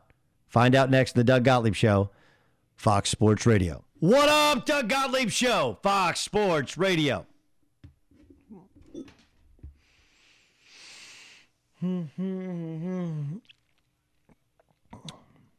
Hope you're having a great... Wait, what day is today? Today Wednesday? Today's Wednesday, right? It's the day before more football is being played, right? Yesterday we reacted to Monday Night Football. Today we got kind of a little thing. Roger Goodell signs a new contract. Just kind of a weird Wednesday is just kind of a... But we're getting close to the NFL games that really, really matter. Aaron Rodgers did throw at an open period in practice, so everybody's raving. Aaron Rodgers is going to be back. I told you he was going to be back. His people told me he was going to be back. Just stick with us. We know what's going to happen before it actually happens. Of course, they got to win this weekend. Otherwise, it doesn't really matter if he's back, right? Got to win this weekend. Chris Broussard will join us upcoming in mere moments here on the Doug Gottlieb Show. Really kind of fascinating to see what's going on in the NBA. Thunder have started to kind of figure out what they want to do rotation-wise. We talked with Brett Brown earlier. If you missed our interview with Brett Brown of the Philadelphia 76ers getting ready for the Lakers to come to town, you can download the podcast either on Facebook or on Twitter, or go to foxsportsradio.com. Plus, we got more with LeVar Ball, the new LeVar Ball rule, which is just, it's actually an old rule the Lakers have had, but they're trying to make sure they, what's the word I'm looking for, guys, where you have a law, you have a rule, but you decide to enforce it. Well, let's welcome in Chris Broussard, who you can hear weekends here on Fox Sports Radio, 4 o'clock Eastern time. Matter of fact, every Saturday, along with another good friend of mine, Mark Willard. He also has, Broussard has a tremendous podcast I download. It's called In the Zone. Talks obviously about about NBA hoop. Brew, let me start with the LeVar Ball rule. Is this the Lakers just saying, "Hey, we are so done with you," or is it something else?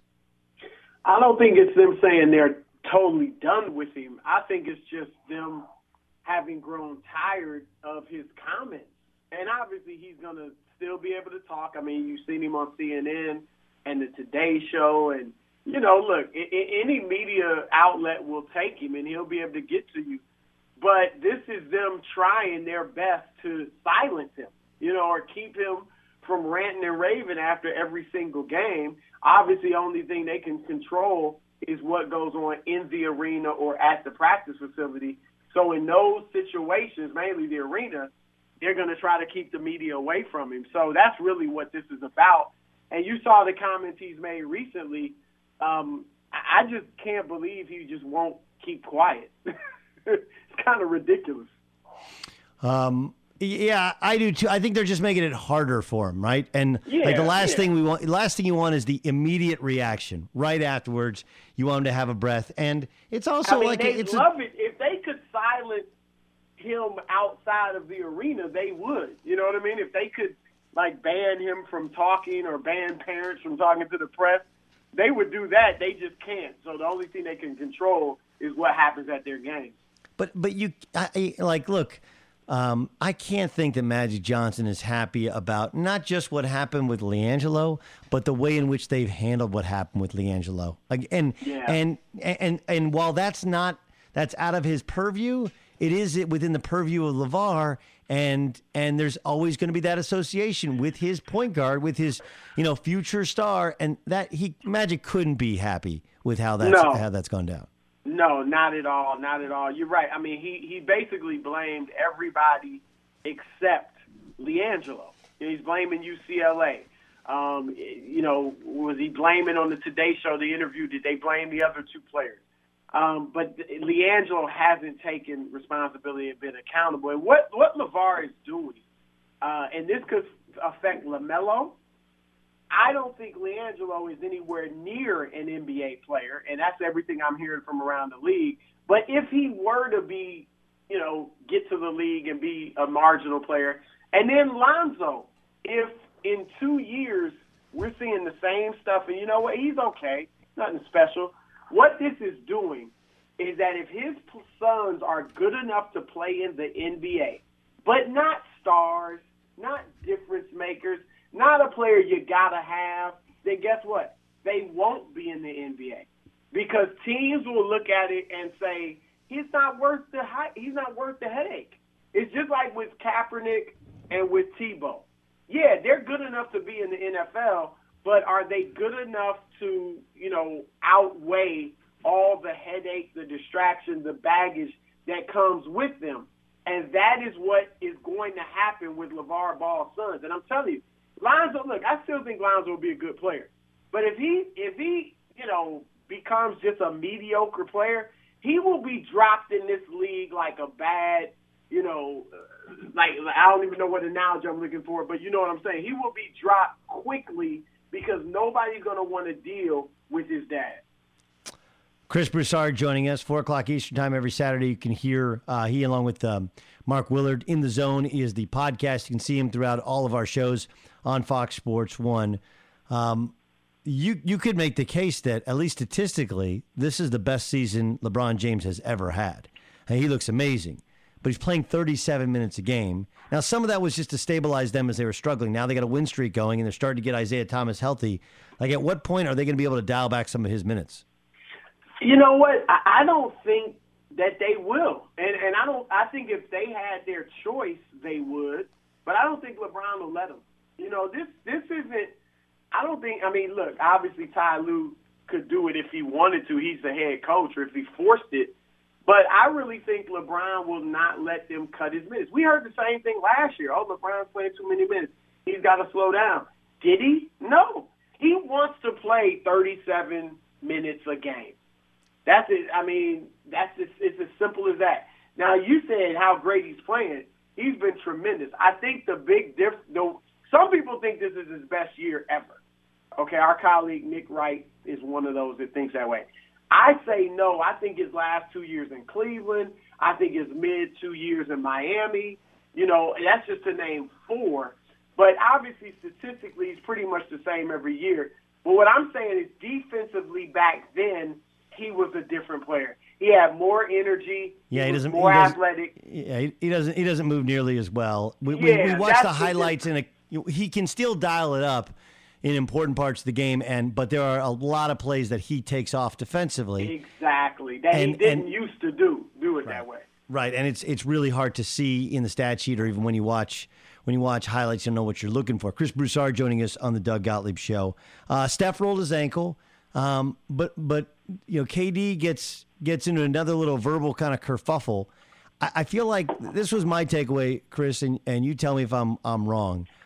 Because of the fact that the Celtics kind of roughed up the Warriors and beat them, like that's become the scouting report on them. That there's no real enforcer on this team. That KD's trying to be a tough guy and he's not. That you can be super physical with him, make the refs call fouls. It's fine. We got enough guys, and that's kind of what's at the core of what's going on with KD and some of these technical fouls. I think that's a great point. I do think teams are like, look, we got to find a way to beat them, and they're a finesse team. We can try to get physical with them, rough them up. Obviously, you're going to try to do that with Kevin Durant. Nobody's scared of him. You're right. Nobody thinks he's a tough guy. The only thing I think was different, the Boogie Cousins one, that looked like that was more Durant instigating to me. Now, maybe I missed some plays during the game where, Boogie pushed him or elbowed him or something like that. But I thought Durant was the one kind of pressing that issue. But overall, I think you're right on the money. And it's smart. That's what I would do if I were team. And here's the thing I'm looking forward to seeing with these Warriors. Look, we know what they are without Kevin Durant. They're a tremendous team without Kevin Durant. And I think he's their best player. But I think Steph is their most important player. And I'm interested to see what they do without Steph Curry. We saw what they did without Kevin Durant last year when they went on that winning streak. Steph got his feet under him and really played his best basketball of the regular season. I want to see how they function without Steph, and if they're as good with KD kind of as that lead guy versus Steph being that lead guy. What are the reviews with Chris Paul at the Houston Rockets? So far, so good. I mean, the plus-minuses show that they're still better with one of them on the floor versus both of them. But talking to people around the league, look, I'm beginning to, and some other people are too, I still would pick the Warriors. But I'm beginning to think Houston can really give them some problems in the playoffs. And that's where I think, look, Chris, we know he's playing nice. His numbers are nice. But I think in the playoffs is where he's going to be even more valuable. His mid-range game, his defense, not to mention some of the other players, P.J. Tucker, that they've added, that have really made them a solid defensive team. They're going to be, I tell you what, to see them and Golden State go at it in the playoffs, I think will be terrific. The one thing you have to look at, Chris Paul has faltered at times in the clutch. He's obviously had good minutes in the clutch, but he's also faltered in the playoffs. And James Harden has really faltered badly when the going got tough and the pressure was on in big games in the playoffs. Can those two, overcome those issues they've had in the past if they get into a tight series with Golden State? That'll be great to watch. When are we going to see Kawhi Leonard? There's talk that he'll be back within the next week, and some people think maybe you might even see him this week, later in the week. I talked to somebody a couple of weeks ago, and they said he was coming back soon. So, from what I've been told, he wants to make sure he is like 110%. Like, he's not going to come back early. He wants to make sure he's totally right. I think the Spurs have been a little bit frustrated with it, but obviously they're still playing well. And I think this is going to bode well for them. Assuming he's 100%, gets back to the Kawhi Leonard we all know, I think this is going to be great for the Spurs because these guys who have had to play without him, I think it's just going to make them better. It's giving them more confidence. And come playoff time, that's going to be important. He's got a great podcast. It's called In the Zone. And, of course, you can hear him Saturdays on Fox Sports Radio alongside Mark Willard. He's Chris Broussard of Fox Sports and Fox Sports 1. Chris, thanks so much for joining us here on the Doug Gottlieb Show. All right, my man. See you. Pleasure is absolutely mine. With TrueCar, you can find out what other people in your area pay for the same car you're looking for, new or used. Visit TrueCar and enjoy a more confident car buying experience. Roger Goodell got paid, but the devil is in the details. We'll detail them next. Doug Gottlieb Show here on Fox Sports Radio. John Ramos and the ones and twos playing all these spectacular tunes. These ditties, as I think the kids call them. And the kids actually definitely don't call them ditties. What am I saying?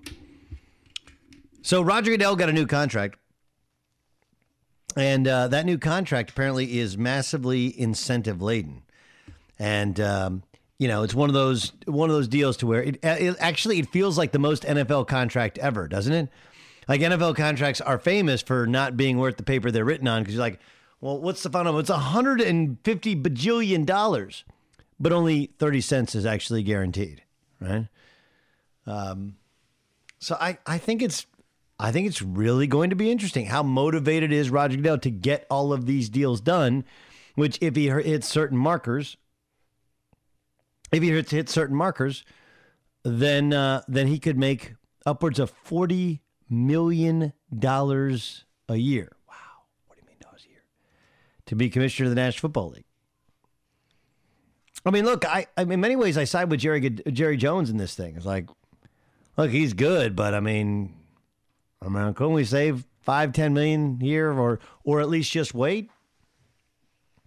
More on that in a second. Love has an army. You can help join the fight, help the Salvation Army for those in need all over our community this Christmas by going to foxsportsradio.com, clicking on the red kettle icon to donate, or call 833-SAL-JOIN. I like the idea of incentive-laden contracts. I do. I mean, I don't know how hard the markers are to meet, but I think what the NFL owners are clearly saying is what I have always told you. Look, I've been doing this time slot for 10 years through 3 different networks. And through it, there's been different incarnations of people taking shots at Roger Goodell. Like, just watch the league now. They got out of St. Louis, which was a declining market in the Midwest, and they got to Los Angeles. They got out of San Diego, which is always, I love San Diego. Okay, I live as close to San Diego as I do to Los Angeles. All right, right there, kind of in the middle, slightly closer to LA. San Diego's great. Not as good a market as LA. It's just not. Absolutely not. I don't like that they're not really in San Francisco proper, but where they are in Northern California, prime position. Now they're in Vegas. Like, they're actually doing they're in the Houston franchise is more than up and running. I do think the next move is to find a way in which Houston and Dallas are in the same division. Rams, Chargers, Raiders, all in the same division. Ravens, Redskins in the same division. Because the challenge in 2018 and beyond is going to be getting people in those stadiums. The stadiums are nicer than they've ever been. But it's an obsolete idea to go to a season-long commitment to NFL games when the product is so good on TV. And you miss so much when you go to a stadium. And it's so expensive to go to that stadium. But I like it. I mean, listen, Goodell's inconsequential in comparison to the actual product of the league. A lot of that's decided by the players and by the owners and yada, yada, yada. But what I've told people for a long time is you can be down the commissioner all you want. And the fact is that every business is a bottom line business. And the bottom line is in good shape. Could it be in better shape? Sure.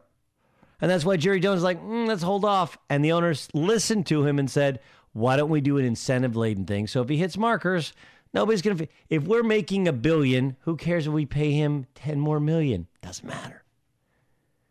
$1 billion is $1 more million than $999 million. Like, oh yeah, that's how much $1 billion is. So if they hit their numbers, they'll be fine. It'll be fine. Good gig if you can get it, though, right? Let's bring in Dan Beyer, find out what else is going on in the world of sports. Bunch of stuff, though. Bunch of stuff. This just in on Steelers linebacker Ryan Shazier. About 15 minutes ago, the Steelers PR department updating that Shazier has been transferred from a Cincinnati hospital to a Pittsburgh medical facility.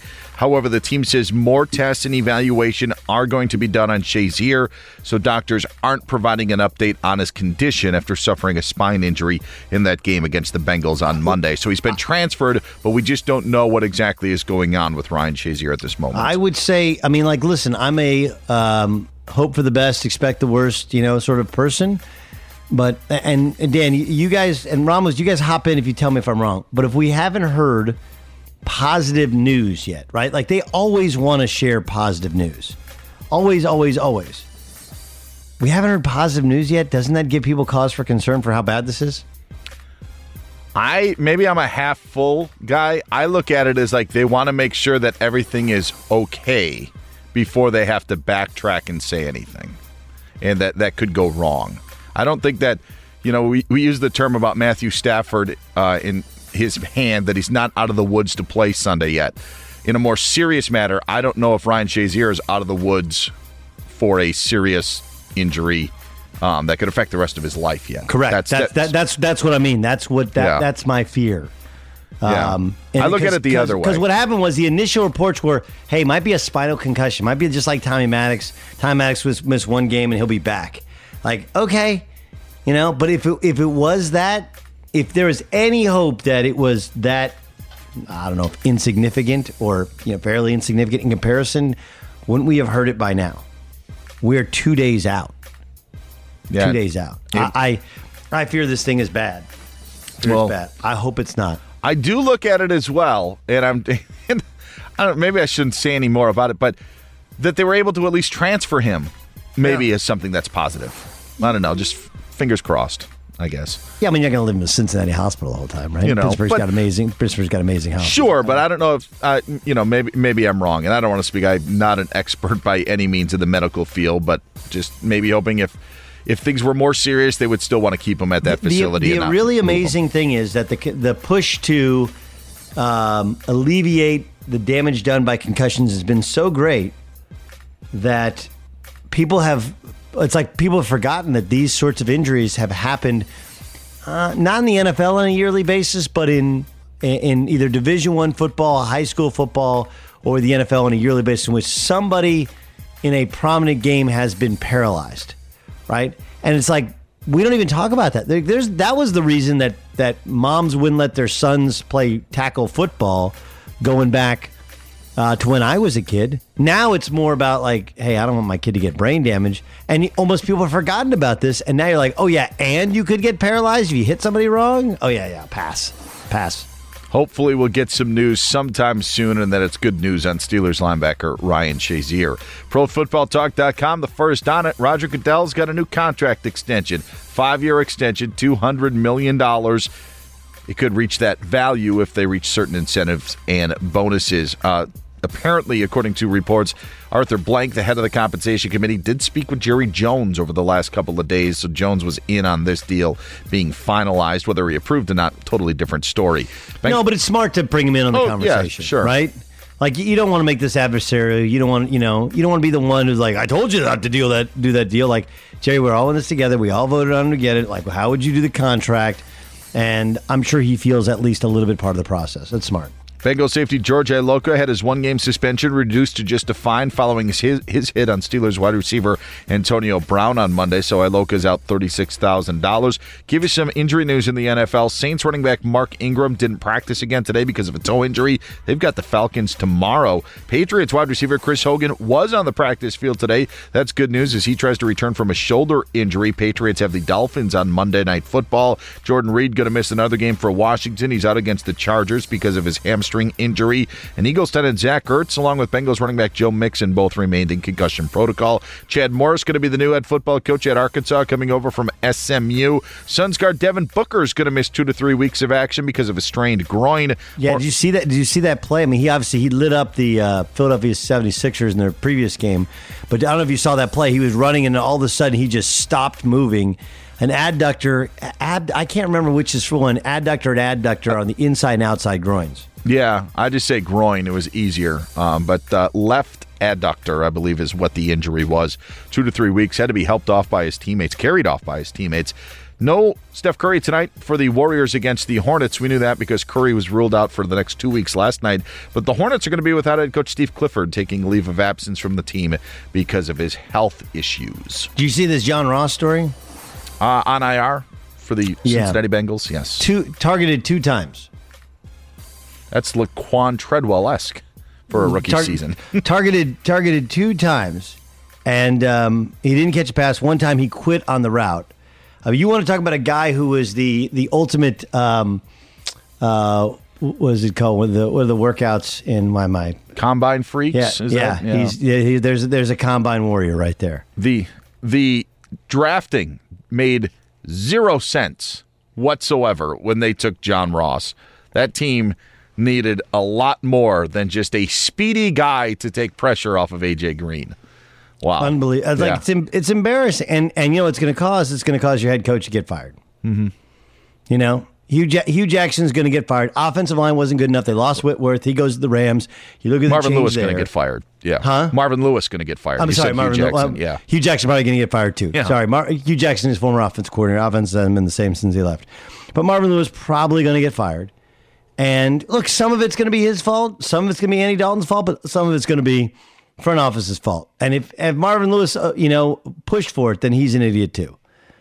To get a this is like getting a pair of rims. Like you need a new car, and you're like, nah. You don't need some new rims. Like, yeah, but that car barely runs. Like, yeah, that's okay. I need some new rims. This Datsun, or just getting new rims and keeping the same tires. Like your tires are worn down, they're balding, and then you go in, and you're like, yeah, man, I need some wheels and tires.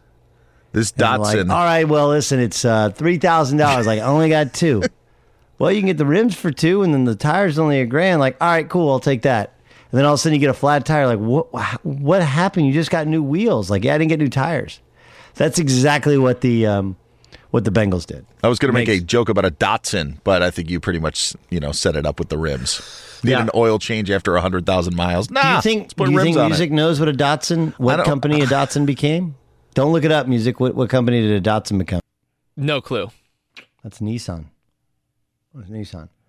It used to be Datsun, and then it changed its name to Nissan. That's how old we are. We're officially old, right? We've used payphones.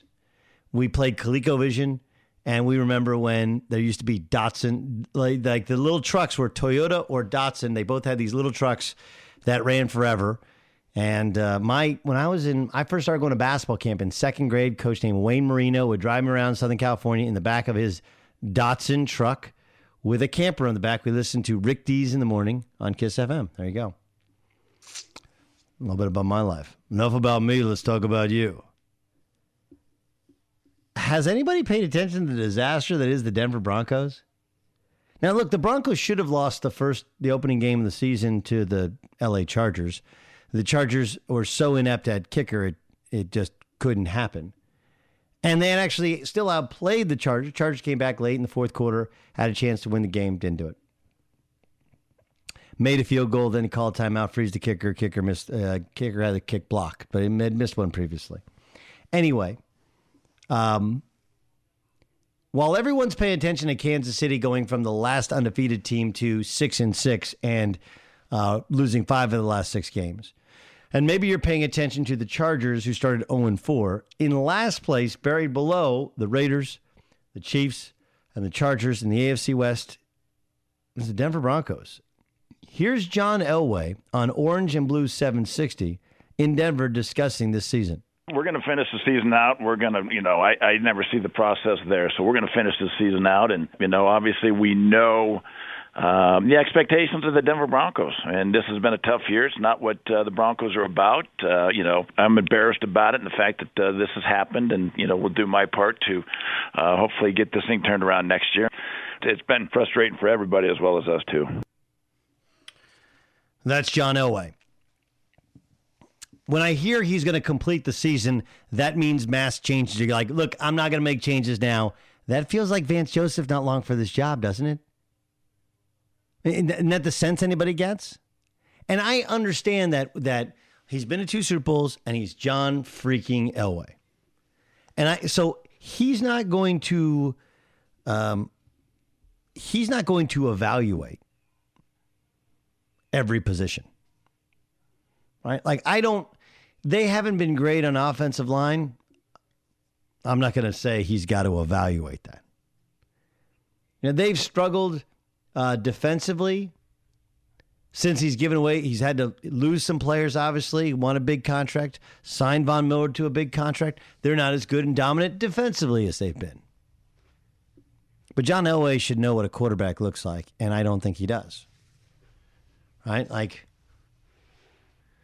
And now, look, the example is Magic Johnson, right? Magic Johnson picks Lonzo Ball, and Lonzo Ball, you can talk how great he is, but he doesn't look the part, and definitely is not Magic Johnson.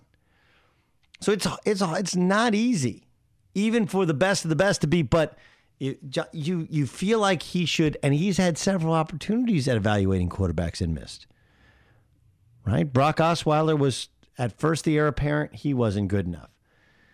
And remember, as much as Houston came in and gave him a couple $million more, sight unseen, without him even visiting Houston, they had to outbid the Denver Broncos. Broncos offered him 15. He got $17 million from Houston. And some of it was personal because he had been benched for Peyton Manning in the playoffs.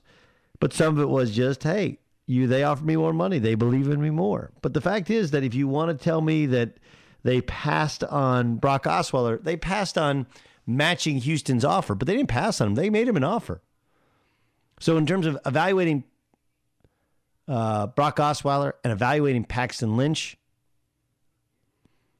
and even Trevor Siemian, who we saw last year and wasn't good enough last year and isn't good enough this year, I would think that John Elway, having 3 different opportunities to evaluate the position, would be better at it, but he's simply not. They didn't move heaven and earth to go get Tony Romo. So you can hear him talk about changes, and when he says we're going to finish out the year, that's not a strong endorsement for Vance Joseph, the first-year head coach of the Denver Broncos. That feels like, hey, look, I know he ain't the guy. We're going to fire him. We just can't fire him right now. And though you never fire yourself, you could hold yourself at least slightly accountable. And you don't hear that. There wasn't any, I've made some mistakes. I got to make some adjustments. I got to look myself in the mirror and try and fix this thing. The Chiefs' season has been spiraling out of control, and Andy Reid took a stand against one of his players. We'll tell you about it next. Broadcasting live from the studios of Fox Sports Radio, here's Doug Gottlieb. With TrueCar, you can find out what other people in your area paid for the same car you're looking for, new or used. Visit TrueCar to enjoy a more confident car buying experience.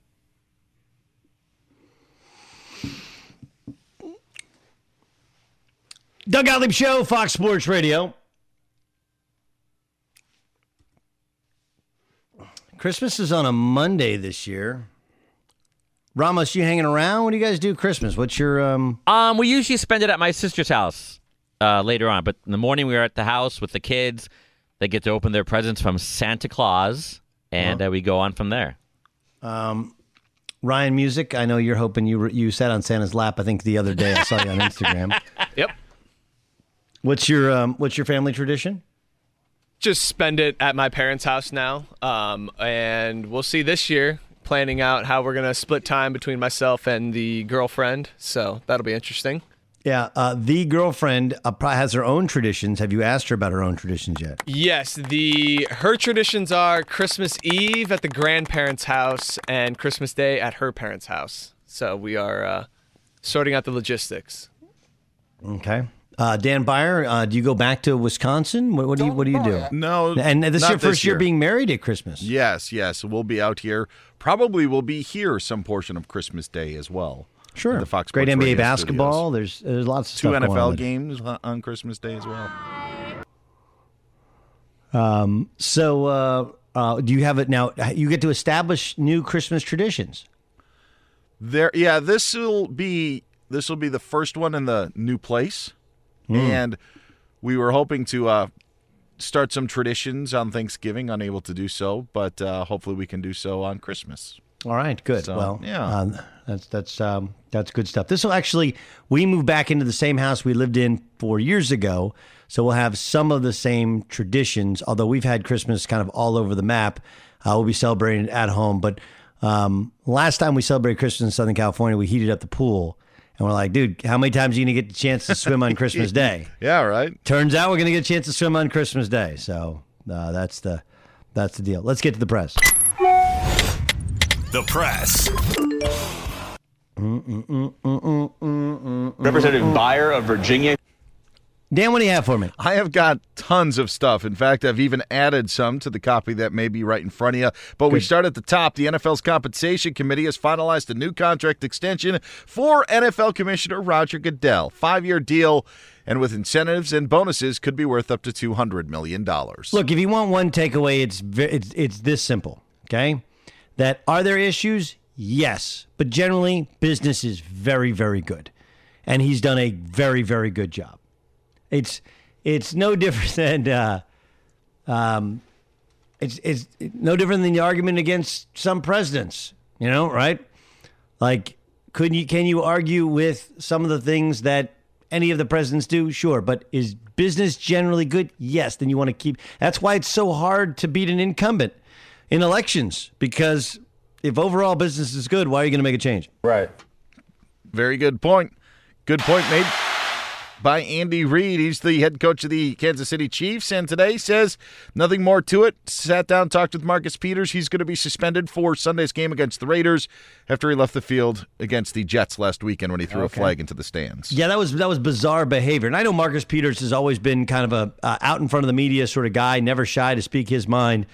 But I like this from Andy Reid. I don't feel like Andy Reid even wanted to do it. I felt like he was forced to do it based upon Marcus Peters' behavior. And if you don't suspend him for that, like, what do you suspend a guy for? I agree. You're fired. Bengal safety George Iloka had his one-game suspension reduced on appeal. Yes, he won his appeal. Juju Smith-Schuster, not the case, but Iloka fined just $36,000, but won't miss the Bengals Week 14 showdown. Right. I think that's about right. There's a difference between that and Juju Smith-Schuster. There just is, between laying a dude out and standing over him, intentionally trying to do harm to him, as opposed to going after the football. Even if you're going after football and to break it up and you shouldn't break it up with your helmet, I think there's a difference between the two. Iloka and the Bengals will take on the Bears this Sunday, while on Fox, it'll be the Eagles taking on the Rams, and Fox is moving their NFL on Fox pregame show from their L.A. studios to the L.A. Coliseum this Sunday. The L.A. Times, the first to report this, that the iconic stadium will be the backdrop to the show on Sunday morning, and then later in the day, you get Eagles and Rams. So kind of a college game day feel is how Sam Farmer put it in the Times. It should be awesome. I love the idea of it, especially because you have the two crews, the two different shows. And by the way, Dan's being a little bit shy. His radio show leads you up into those two shows you can hear on radio. But they are not putting Dan out in front of the Coliseum. Not that we're aware of. Not as of yet. Although I do think that statue is a very good replica of you, Dan. Thank you. They said shorts or no shorts. I'm like, no shorts. Let's do it right. But funny. Is there any? How about like the Coliseum out in front looks amazing. The Coliseum inside. Excuse me? Oh, yeah, I know what you mean. Let's get to some college notes. Arkansas got a new head football coach, Chad Morris of SMU, going to run the Razorbacks football program. So here's what they basically did, right? You always, it's like when you get married the second time, you marry the opposite. It's when you hire a coach or you hire somebody, you hire the opposite. So Brett Bielema, Brett Bielema was known for like 15 offensive linemen on the field at once, right? Run the ball. We're going to just power through it, power hog football. And so they bring in Chad Morris, and Chad Morris essentially runs oop de oop, right? He can't remember, he was at Clemson. He was the highest paid offensive coordinator in the land. Then he goes to SMU, and they spread it out and they throw it and they chuck it a bunch. Plus, coming from Dallas, if you're at Arkansas, that's where you have to recruit if you want to be successful. It's all going to come down to his defense. And if you can get his old pal Brent Venables, Clemson's defense coordinator, to come with him to Arkansas, I think it would be an even more impressive hire than hiring him. Well, I'm the king. UCF, University of Central Florida, has announced that they have become the first Group of 5 school to sell out their ticket allotment for their bowl game. Yes, part of the New Year's Six. So they become the first. Houston went to the Peach Bowl. Western Michigan went in the Cotton Bowl. Boise State played in a Fiesta Bowl. But as Central Florida takes on Auburn in the Peach Bowl, they become the first of those 4 schools, I should say, to sell out their ticket allotment. How about that? UCF coming up, stepping up to the plate. UCF has a ton of students. It traditionally was a commuter school, and of course, like the South Floridas of the world, the Louisvilles of the world, they built a ton of on-campus dorms. They have Danny White's their athletic director. He's outstanding. Young dude, a little bit younger than me. Really, really good. He was at Buffalo beforehand. Of course, Mike White, his dad is the AD at Duke. Isn't that what you want if you're a Power 5 conference, maybe looking to expand? Isn't this good for that? Like if you're the Big 12 or any other school looking at Central Florida? Yeah, I just don't know how it would work with the Big 12. I just don't. I think the expansion thing's kind of done because they don't bring any. There's no like massive following on television for UCF. There just isn't. UCF taking on Auburn, as I mentioned, on New Year's Day. NBC Sports Bay Area reports that while the San Francisco Giants are awaiting word from Giancarlo Stanton on if he wants to be traded there, the team actually feels that the Dodgers are their biggest competitor for Stanton and not the St. Louis Cardinals. Kind of what you guys talked about yesterday, right? Yeah, supposedly there are some reports that say he's already turned down the deal, turned down any possibility of being traded to the San Francisco Giants. Now, look, Dodger Stadium is not exactly a home run hitter's park, but it is home. They are loaded, and the $295 million is nothing. Plus, they held on to some of their top prospects. And I think the big thing is how many of the prospects would they have to trade in order to get Giancarlo Stanton? Finally, Doug, Grizzlies center Marcus Gasol fined $15,000 for, well, let's just say it was this. Guys has taken more ownership on their mistakes, and it started to look more like us. Obviously, now we got to put together more games and more wins. And guys getting used to having a little more confidence with the ball in their hands and get used to playing together. So, overall, we won. Yeah. Yeah, swearing on a live TV interview, that's going to cost Marcus Gasol $15,000. And it wasn't like he said the A word, right? No, it should be tiered, shouldn't it? He dropped an F-bomb. Yeah. Like he got his money. He got his money's worth. Hey, get out there and press. That was the press. All right, my picks were better last night, much better last night. I'll have to give you some on Twitter tonight, and find some really good ones in college hoop. But exceptionally impressed with Villanova. Nova won the national championship 2 years ago. They did have one guy draft in the NBA the next year in Josh Hart. But this team is frankly more talented. 1 through 8, really, really, really talented, super talented team. All right, well, tomorrow night we'll get you ready for finally a Thursday night football game again that matters. Falcons Saints. Falcons Saints. Of course, Mark Ingram didn't practice today. Leads you to think he's not going to play, and kind of a backs against the wall game for the Falcons. Download the podcast. We got great stuff on it on the Doug Gottlieb Show, Fox Sports Radio. This is the story of the one. As a maintenance engineer, he hears things differently. To the untrained ear, everything on his shop floor might sound fine, but he can hear gears grinding or a belt slipping. So he steps in to fix the problem at hand before it gets out of hand. And he knows Grainger's got the right product he needs to get the job done, which is music to his ears. Call, click Grainger.com, or just stop by. Grainger, for the ones who get it done. I'm Diosa. And I'm Mala. We are the creators of Locatora Radio, a radiophonic novela, which is a fancy way of saying a podcast. Welcome to Locatora Radio, Season 9. Love at first listen. We're older, we're wiser, and we're podcasting through a new decade of our lives. This season, we're falling in love with podcasting all over again. And getting to the heart of our stories. We're going places we've never gone before, and we're bringing you along with us. With new segments, correspondence, and a brand new sound. Season 9 is kicking off with an intimate interview with Grammy Award-winning singer-songwriter Natalia Lafourcade. What's giving you hope right now? Well, when I see what music does to people, it gives me a lot of hope. If you liked Locatora before, you're going to love Season 9. Subscribe to our show and you'll see why Locatora is your prima's favorite podcast. Listen to Locatora Radio as part of the My Cultura Podcast Network, available on the iHeartRadio app, Apple Podcasts, or wherever you get your podcasts. Karol G, Juan Gabriel, Christina Aguilera. What do these three have in common? You mean apart from impeccable style, chart-topping canciones, and drama?